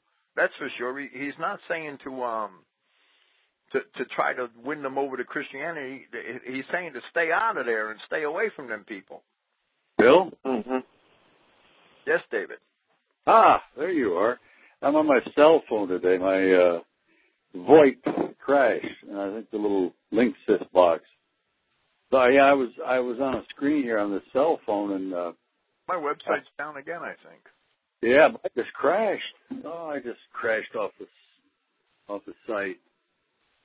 I don't know that, but I had to use my cell phone to call in today. That Tertullian, man, that's really good. Well, I've been wanting to do this for a while. I mean, he made an impression on me when I read that in 2003. He has a lot of excellent articles in there against, the sports entertainment complex, and they're pretty. And I mean, I could reformulate them myself, but why do it if he said it all? I mean, it'd just be like cheating. Oh yeah, he really ought to. It'd been nice if he'd have coached Paul. Boy, this guy writes so clearly. I mean, there's no question. It's so lucid. I mean, it's. I think it's very, very clear and just to the point. It's amazing. I've never read or heard anything of his writings before that I can recall. but it sure lights me up inside when I hear what he has to say. Yeah, it was good. Yeah, he had a lot of good things to say. Yeah, I liked it, and that's why I read it. And it's yeah, you know, there's a lot of contention, even with a lot of the people here, that they should that they justify going to their football games and going to Disneyland and going here and going there, and that's you're partaking with the devil. You're not, to me, you're contributing to that system, and it's an evil system, and it's there's no justifying. I can't justify it. Oh yeah. Well, even the word theme park, it says it right there. It says the me park. It's all about titillation and right, and the movies and television are all a part of it. They're a microcosm of it. Yeah. The casinos and all the other garbage. It's all satanic. I think also one needs to understand that pleasure itself isn't bad. It's when we make that the ultimate goal or attitude in our whole life as being the putting that over the good of Yahweh and creation, the good of the universe. Well, I think that's all adds up to be. Yeah. And the whole sports entertainment. I mean, look who runs it. The Jew profits at every turn. They're in full control of it now. Yeah, when I just got a glance at that idiot box one day in the terminal, and they had right on the Super Bowl a nigger kissing a very beautiful white woman, you know, right on, and I said, what's that? That's Satan's agenda. That's the Jews' agenda, is race mixing and the destruction of our kind. I encourage folks to watch When Darkness Falls, that video on Mike Delaney's page. Yes.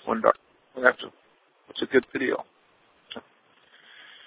Yeah, I also have it on my website, but I don't know why my website keeps going down today. I'm going to write my ISP again and complain about it because something's wrong. Even WilliamFink.net is down. I think it's I think it's that Jew doing it. No. Mm-hmm. Actually, I have a very secure website. But good. No, now it's back up. They're you. They're just playing with you.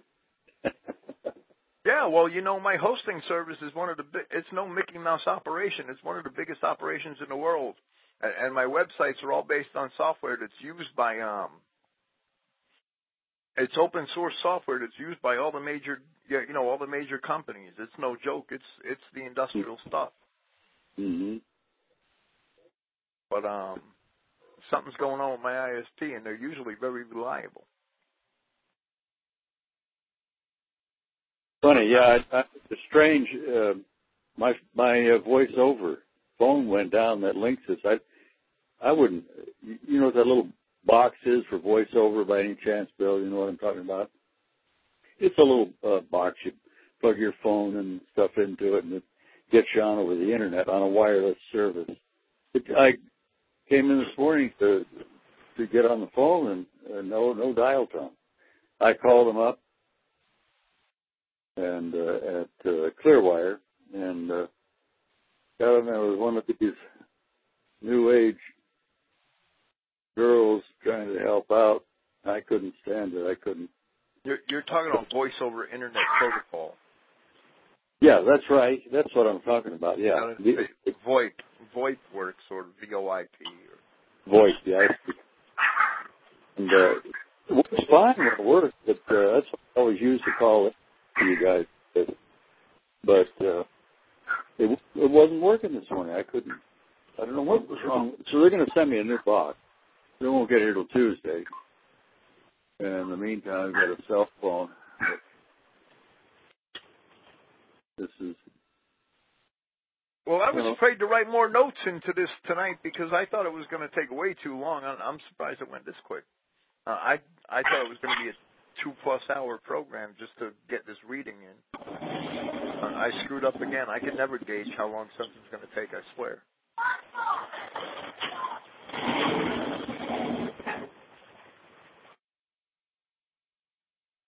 Yeah, it was, man, Bill, that resonated with me so powerfully when I heard you reading that. I couldn't, it made me think. It was like, the expression deja vu all over again. What's his name? Yogi Berra used to credit him with saying it. Yeah, he's part of the problem, though. It's funny comment, but and kind of pertinent. I started thinking, my God, this guy is writing stuff that I wasn't thinking at all in clear terms like he's writing. But I had that sense most of my life when I'd go out. I certainly went out and had my share of times here and there and everywhere. But as time went on, I felt uncomfortable. The first games in literature, the first games in literature that, as so far as I know, are in Homer's Odyssey, in the Odyssey, and they were in the memory of somebody that just died. They were as part of the funerary ceremony. They had a exhibition of games. I think that must be Mike making all that. Something's coming up. Yeah. It sounds like the game's going on there. Yeah, everything that Tertullian wrote about the games is, and anybody who's read Homer and Hesiod and the tragic poets would recognize. Yeah, he was right about everything that he said. And all of that was founded in memory of the demons, of the fallen angels, Mars and Apollo and Athena, and it's all pagan. It's all paganism, and it's still paganism today. Yeah. Wow, that's amazing. He gets down there, it's almost like he has a microscopic view of everything in detail, the way he writes, is what struck me. He expressed things that I've thought but kept quiet about, personal in my mind. I would have felt strange expressing some of these thoughts that I held about things he was talking about to other people.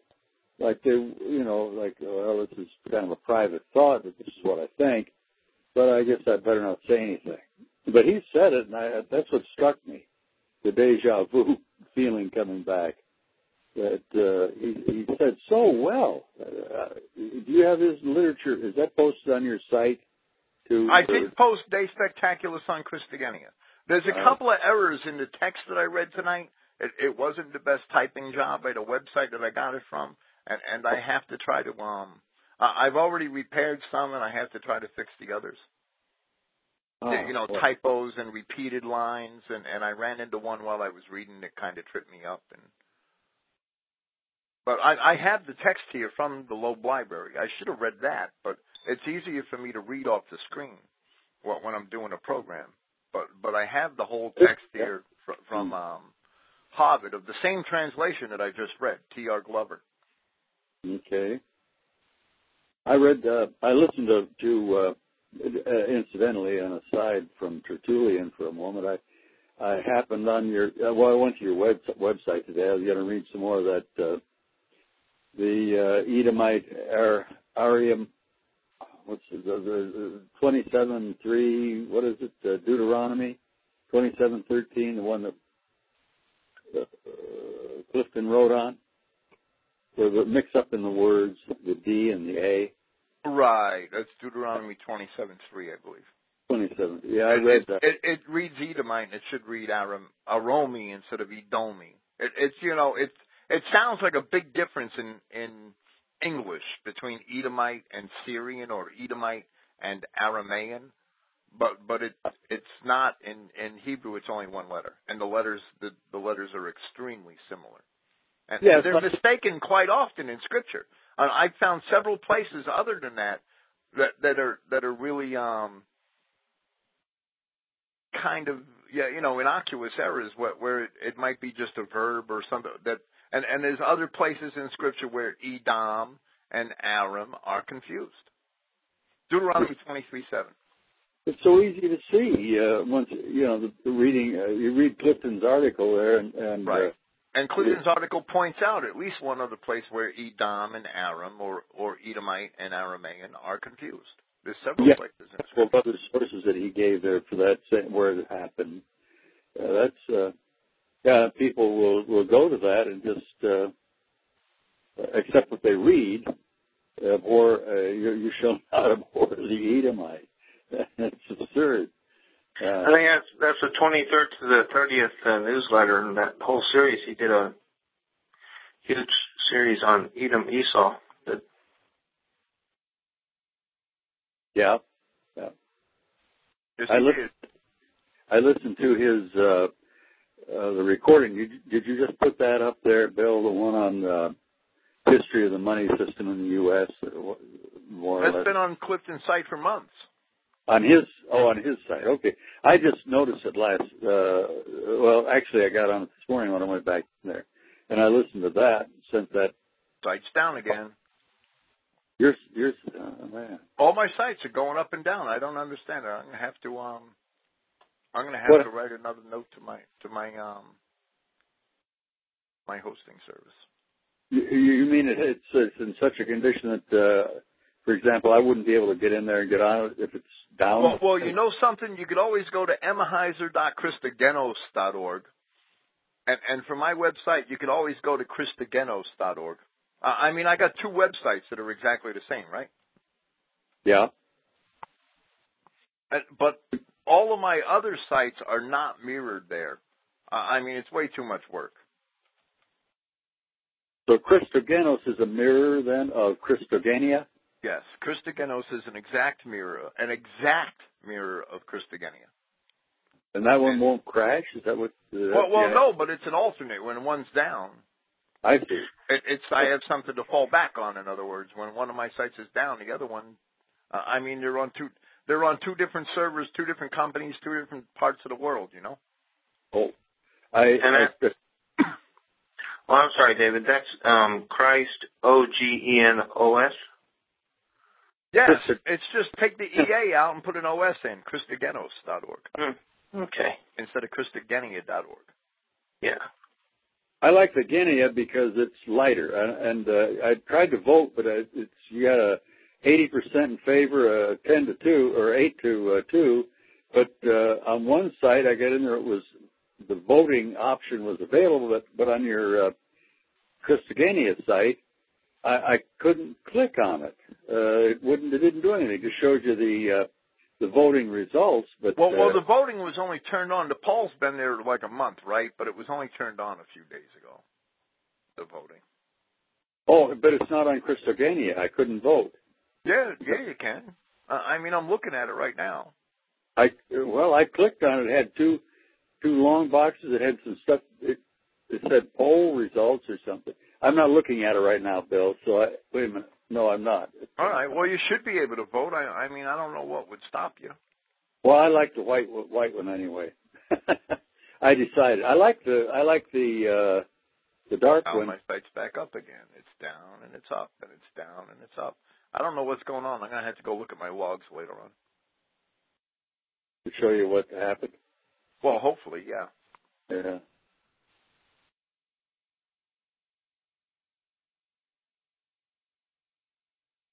It might be something going on in my hosting service.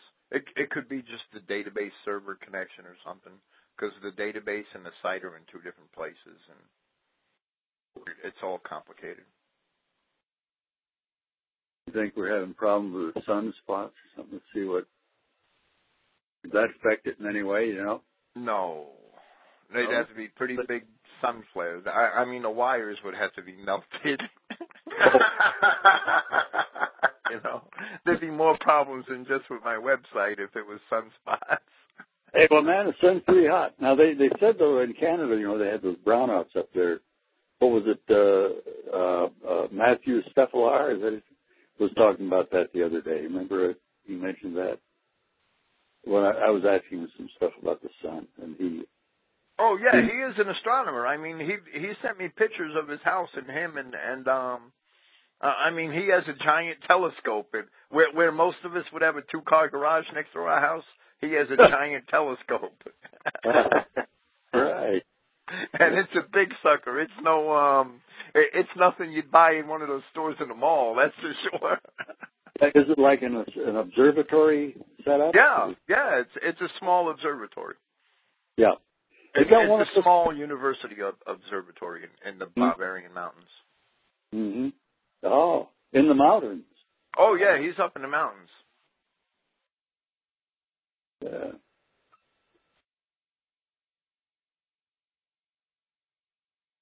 Yeah, it's interesting. Well, I'm looking at this reading of the sun is still from the 6th of this month. It's got some bright spots on it, but no sunspot appearances on it. It's an X-ray telescope image. Well, I'll put a link to the document that I read tonight. I'll put it in the chat room. It's on my site. Oh, great! Yeah. Well, I'm good. And I have to improve the document. It has a couple of typos. I don't know how much time I'm going to have to devote to it, but people can figure it out. Yeah. As long as they don't get Edomite mixed up or something in there. Not one of those kind of errors. Yeah.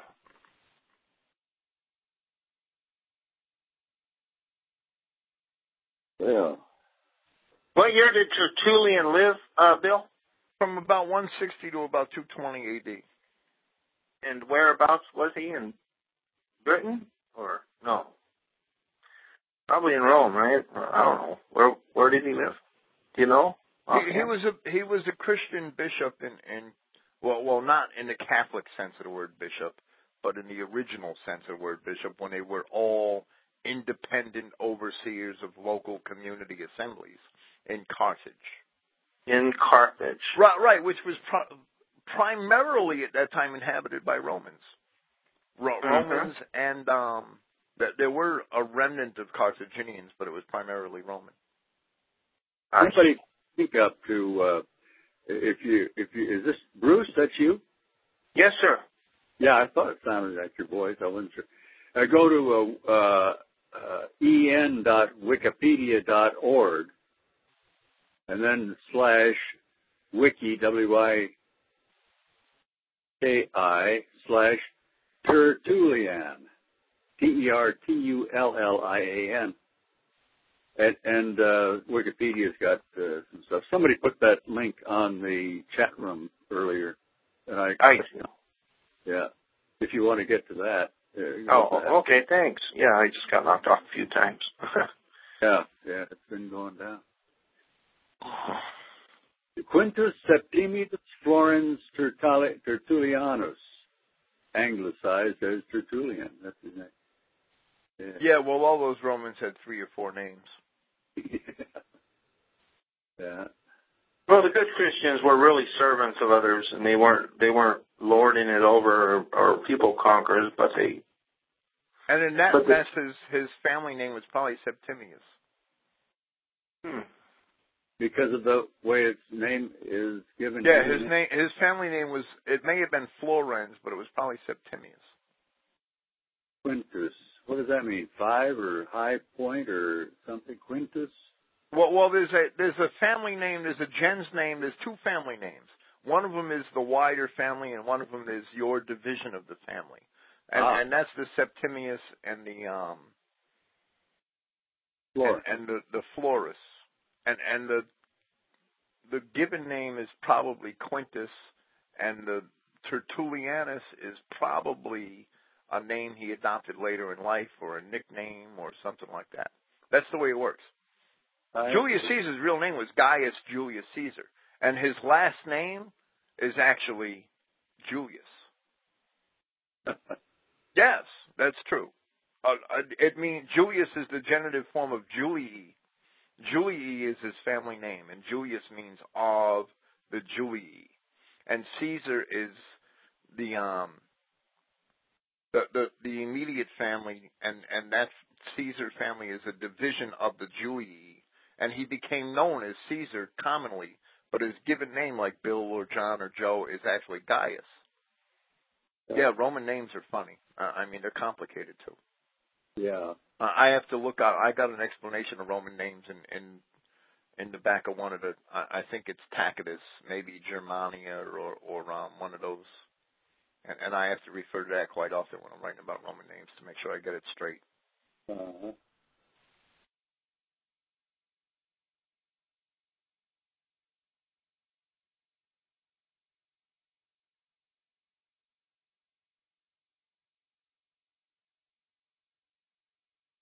Well, thanks for reading that to us, Bill. Oh, no problem. Oh, man, yeah. And I had a couple ideas for tonight, so I settled on that because I've been wanting to do it all year. And I thought it was timely. How you doing, Martin? Doing all right. Doing all right. Yeah, great show. Thanks a lot. But, thank you. And one of the things I was thinking about was just like the TV nowadays.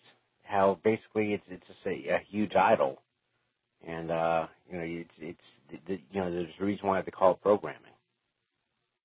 And that it's set to brainwash all of us.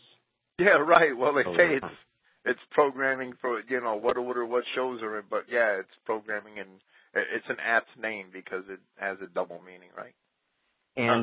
And also the thing about someone had mentioned something about Gene Simmons earlier. I think it was Greg. And right, and I missed that. I did miss that. It's in my email somewhere. But what's really kind of interesting is that his real name is Chaim Witz.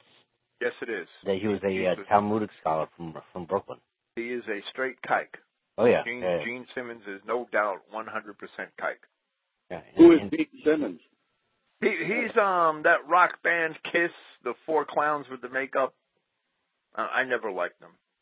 Well, I'd get sick if I listened to any of that stuff. Yeah, you probably would. And not only that, but there's no better example of a satanic orgy than some of the rock concerts. Oh yeah, absolutely. It's with the drugs and the light shows. In modern times, I'm sure it's the worst of spectacles. No problem. I have no problem with that. It's licentious sex and drugs and the whole problem of society is summed up in the rock concert. I have no doubt about it. Years ago, in '63 or '4, sometime I went out. We went out for 2 years, some friends, to Indianapolis at the Speedway, the Indianapolis 500, and I tell you, I had that feeling. You walk around there, it's like you're just in a daze. There's nothing going on but cars going around all day long, and the noise. I got there. Machines are. I appreciate the machinery part of it in a way. They're handy things, but I got that feeling like I get when I turn it. I went down the other night into our community room here where I live, and I turned on a television set because I don't have one. I thought, let me see what happens tonight. I turned it on, and there's the blab going on, the soundbite format, and it's the same. You punch any channel, there's nothing on there. As good as television could be for useful things for people. It'd be nice if we had a hookup where we could talk and see each other, on these shows. I don't want to call them programs. But, for something useful like that, it could be a benefit. But I had that same, that aura of ominousness or something, portentous of something, just seemed like there was something in the air around those places. If you go into like feeling I get when I even think of what they call a rock concert. Just imagine all the people lying around, the scraps of paper, the garbage and stuff to be cleaned. They just make a filthy mess out of it and revel in their inglorious get-togetherness feeling they have there for all the stuff they're doing. Reveling in the throes of fornication, I guess they call it. It's just appalling. I'm sorry, I just never fit into that stuff. And I don't know. Well, you surely don't have to apologize for it. Well, I know, but what I mean is that's in quote marks. I'm sorry. You should rejoice you never fit into that stuff. I mean, Oh, yeah. I was absolutely glued to it at one point in my life. Oh, we don't owe any apologies to the devil, that's for sure. Yeah. Yeah. It seems like that there's, the Bible is kind of, it gives so few examples. I mean, we have, the books of the 5 books of the law and everything, but and also we're told to rejoice to each other in psalms and in hymns, but in that whatever we do we should do unto God. But I don't know. In some respects, it seems like I guess I personally would like more instruction in what exactly is like the correct observance of different festivals and holidays and well, there's a lot of division over all of that. There's a lot of division over all of that because everybody wants to feel that they have to do something, and they want to feel that they want to make everybody else have to do something. What do you mean that they want to make everyone else happy? Well, I mean, it leads when you get into arguing over the correct observances of holidays, even though the correct days determined can't possibly be known with surety. I mean, even like Eli's done a lot of research in it, Ken Lent's done a lot of research into it, Clifton's done a lot of research into it, and they come up with 3 different answers. And I would say that it don't really matter. And that's my answer. And I've done a lot of research into it too. Now, and I'm sure in ways Clifton and Eli and Ken Lent would all agree, but there's places where they differ. And with the calendar, Eli and Ken Lent agree up until the day of Pentecost, and then they part ways, and they have 2 different interpretations. And if you brought in 18 other identity passages, you come up with 18 other answers. And there's nothing, it can't be proven with any certainty. Somebody could make a calendar and say this is definitely it. Because there are things that the Bible leaves unanswered. And I believe it left them unanswered for a reason. Okay? Now, in truth, I believe that we should attempt to celebrate the feasts, but it doesn't matter if we're a day off in our reckoning. To me, it doesn't matter. We should celebrate on a day that, as close as possible, a day that we could all get together would be fine. A day that we can agree on, but nobody can say, "Oh, this is the day."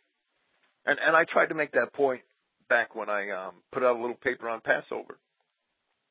You know what was kind of an abomination was they had that there was a Christian rock band, Slayer, where they were trying to do a spin-off. So they had a bunch of so-called Christians with long hair and makeup and tights running around.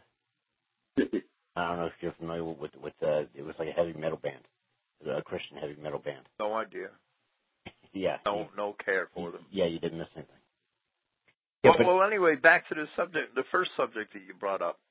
As soon as you do get a bunch of us together for anything, somebody's going to want to conduct a ritual. And somebody else is going to say, oh, we have to get baptized. And somebody else is going to say something else and try to force their opinion. That's why I really don't care for any of that.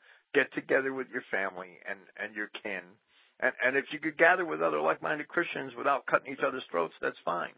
But get together with your family, get together with your kin, enjoy your time together, have communion, meaning a meal together, and read from Scripture or discuss things. And that's fine. That's all you need to do. That there is no correct observance of the feast. Paul tells us in Colossians, don't let any man judge you on feasts and Sabbaths and this and that. And don't do it. Don't let anybody judge you or tell you what you have to do when or where. That's the point of Christianity. Every day should be a feast. Every day should be a celebration to Yahweh. Every day should be a celebration of our redemption. Every day should be an anticipation of the return of Christ. Every single day.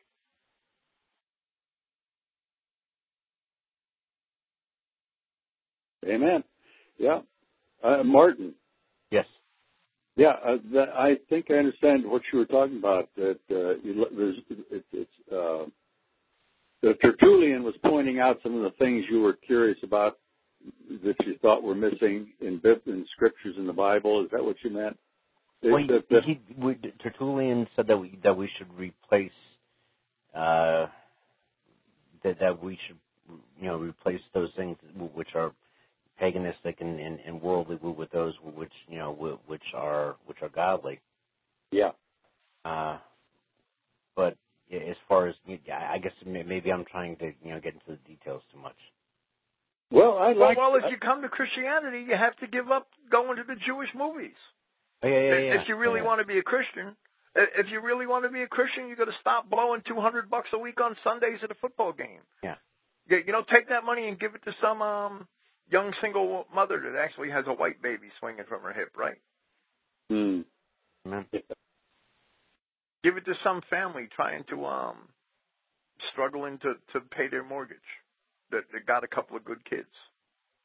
That isn't going to go, that aren't going to go spend it on crack. You got to watch for that.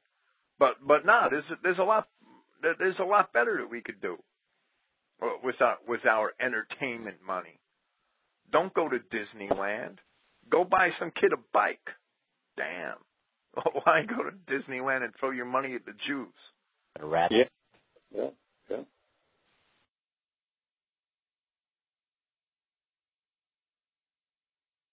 Yeah, there's a lot better that we could do. But did you happen to hear that there was I believe there was a federal judge. I keep picking on Disneyland, and Pilgrim keeps telling me not Disneyland. Oh no, not Disneyland. There was a federal judge who ruled that the National Day of Prayer, which has been around since the time of the founding of the Constitution, to be unconstitutional. Hit me with that again, Martin.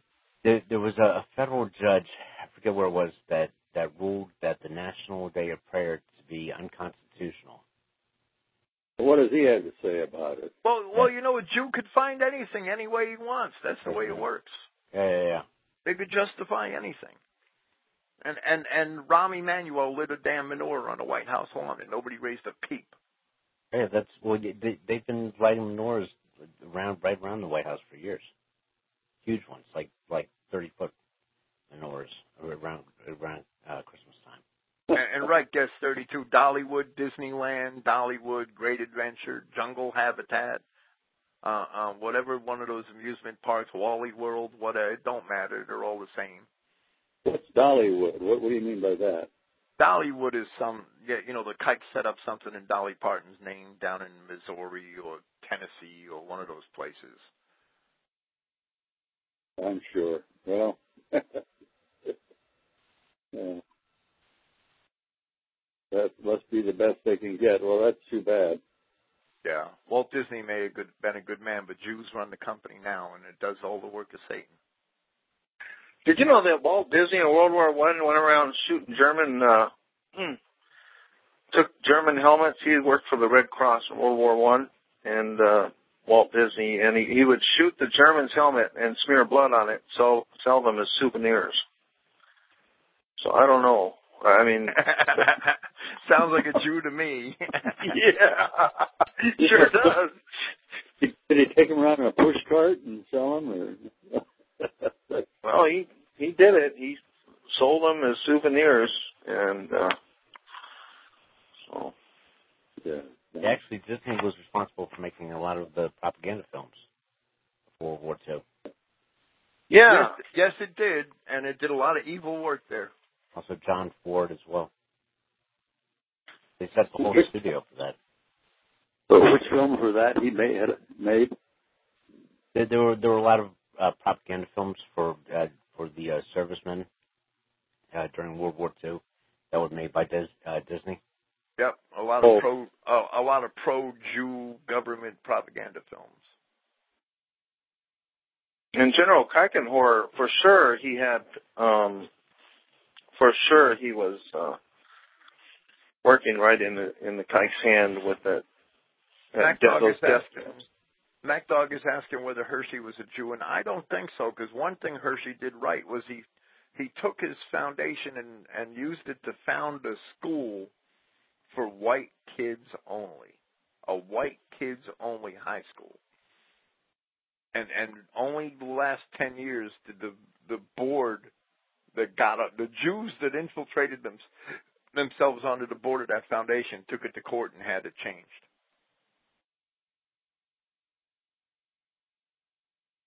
So it can't be a white school only, you mean? Right. They cried that they couldn't get enough white kids to sign up. My butt, they're lying kite. I'll start cussing. I start thinking about it. Right. But Jew moves his lips, he's lying.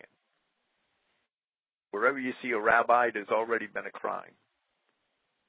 Hey, did you see the sign that the guest number 32 the other day? I put this note on the screen. I copied it and changed the type style. Racism is a way to shut up whites so that we can be exterminated in silence. Yes, it is. I printed that out in great big chancery style letters in red. Well, whites have to be taught that racism is love. Put that up. That's racism right. is love for God's original creation. And Yep. Anti-racism is anti-God, period. Bill, I've got a question. That reminded me, talking about love. There's something I was reading the other day might have been in Genesis, Deuteronomy, and I didn't make a note of it, but it struck me. It said that you take a tenth of your, in the third year, you take a tenth of your tithes or your goods, whatever, and give it over for the use to the aliens, to mothers, and that sort of thing. Now, what does that? Are you familiar? Aliens? I don't think it says that anywhere in Scripture to give aliens a tenth. Yeah, it did. Yes. You have to show me that one. All right, I can't remember right now where it is. But when I find it, I'll bring it up sometime. Yeah, it did. It said, I didn't know what they meant by that. It said the aliens in your land. Because I don't read, I suppose I could go to Biblos, is the best I could do, and look up and see when I find out how they translate that and what they mean by that word. It may have been something that they put in there as a deceptive means, just like when they changed the word. What was that? The Edomites, the D and the A transcription in error, so that you read it the wrong way. Well, the word aliens is in Scripture 3 times, and none of them are. One of them's the exact. They're all the exact the context. Well, 2 of them are the exact opposite context as the context that you cite. Lamentations.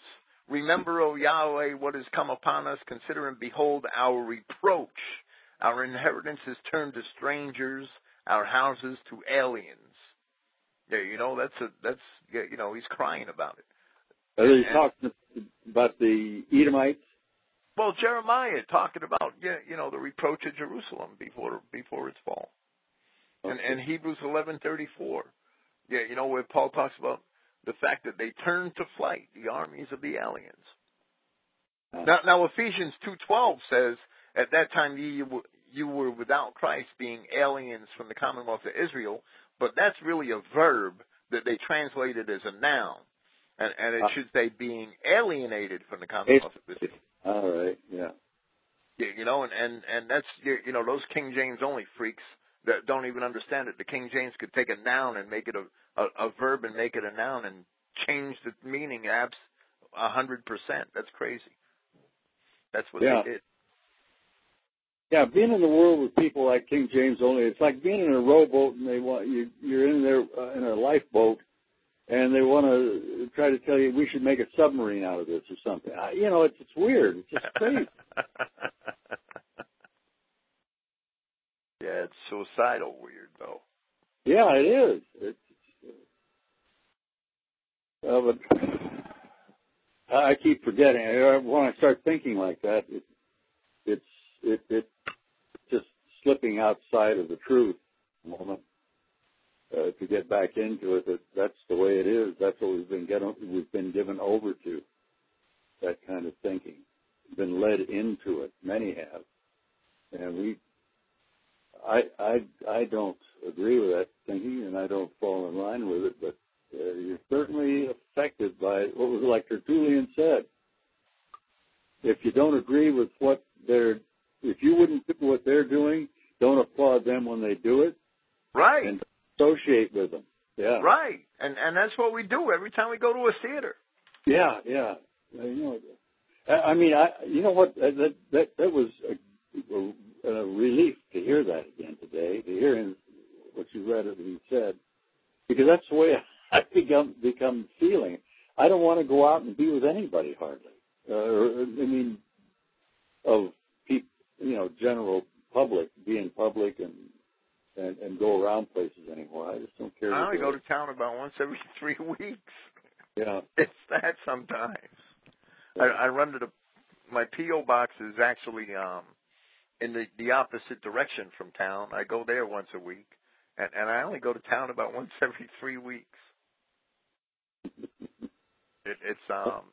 The only reason why I go to my P.O. box once a week is every once in a while somebody will send me a CD or something, and the boxes are so small it doesn't fit, Otherwise, I may only go there once every 3 weeks, too. Yeah. Well, as strange as that might seem at first glance, but that's the way we should be living, I think, don't you? I mean, more or less. Well, yeah, I think that I'm totally separated from society. I try not. I get out of the house once a day. I go for a jog down to the park, down the road that's always absolutely uninhabited because I'm in a really rural area, and they built this park on the creek down the road, and I've never seen anybody in it the whole year and a half I've been here.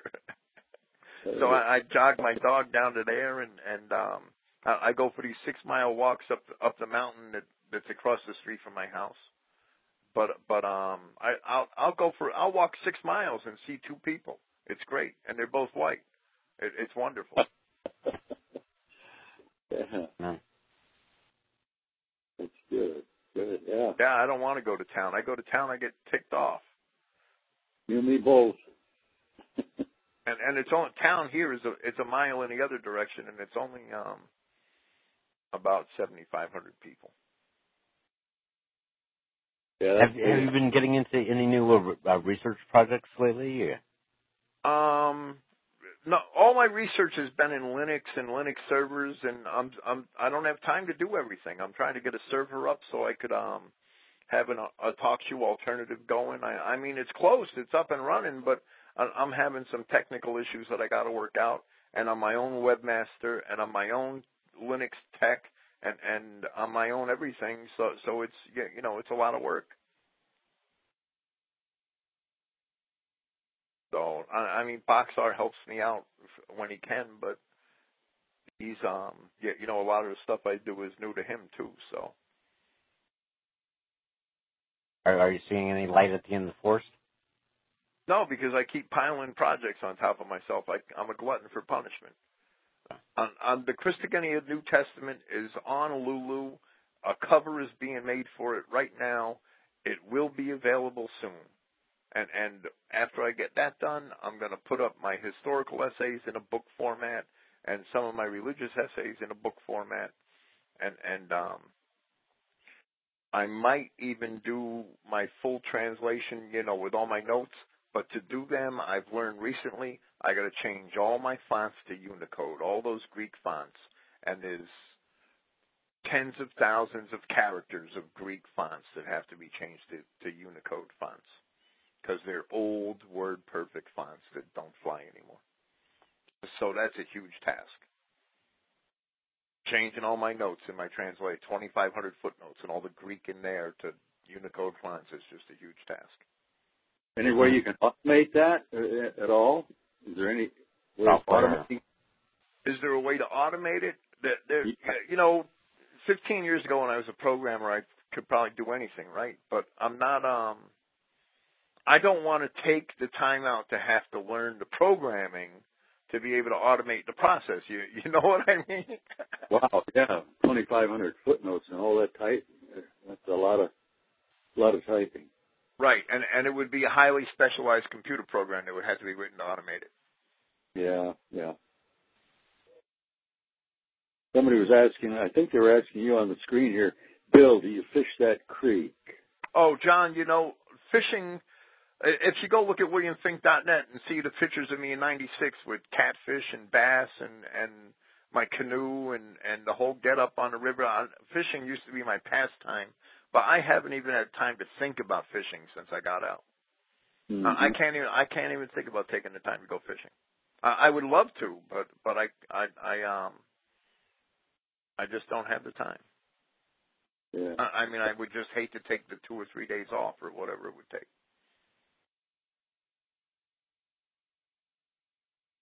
So I don't mess with fishing too much. I don't. A day off to me is a day working on Linux instead of on programs. That's a day off.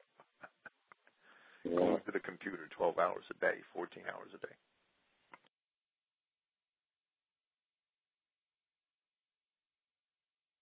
Back dog, I try to get out about an hour every afternoon. I'll go for a run or a walk or something.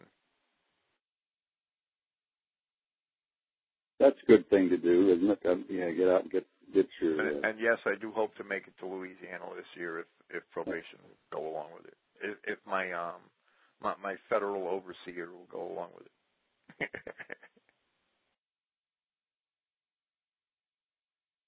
it. Gerald, what did he say?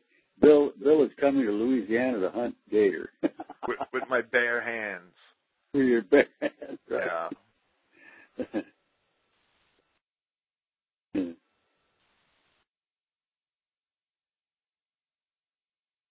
So what's on tap for tomorrow? What's on tap for tomorrow is Spanish Civil War Part 2. I think I'm going to use employ the chapters from William Guy Carr, Pawns in the Game, because I can't. There's no decent stuff on the whole internet about the Spanish Civil War.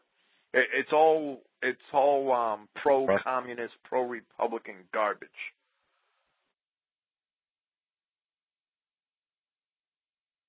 It's incredible. So we're going to do readings from William Guy Carr, I think. I haven't even, preparing for today, I had to read ahead, and, I had to read all these chapters in Tertullian before I read them tonight. So Pilgrim wants me to come to Disneyland.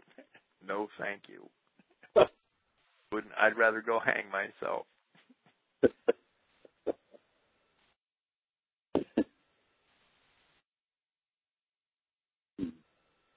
Well, okay, if there's nothing else, I'm going to end this recording. This is Yahweh's Covenant People and William Fink for Eli James, and thank you and good night.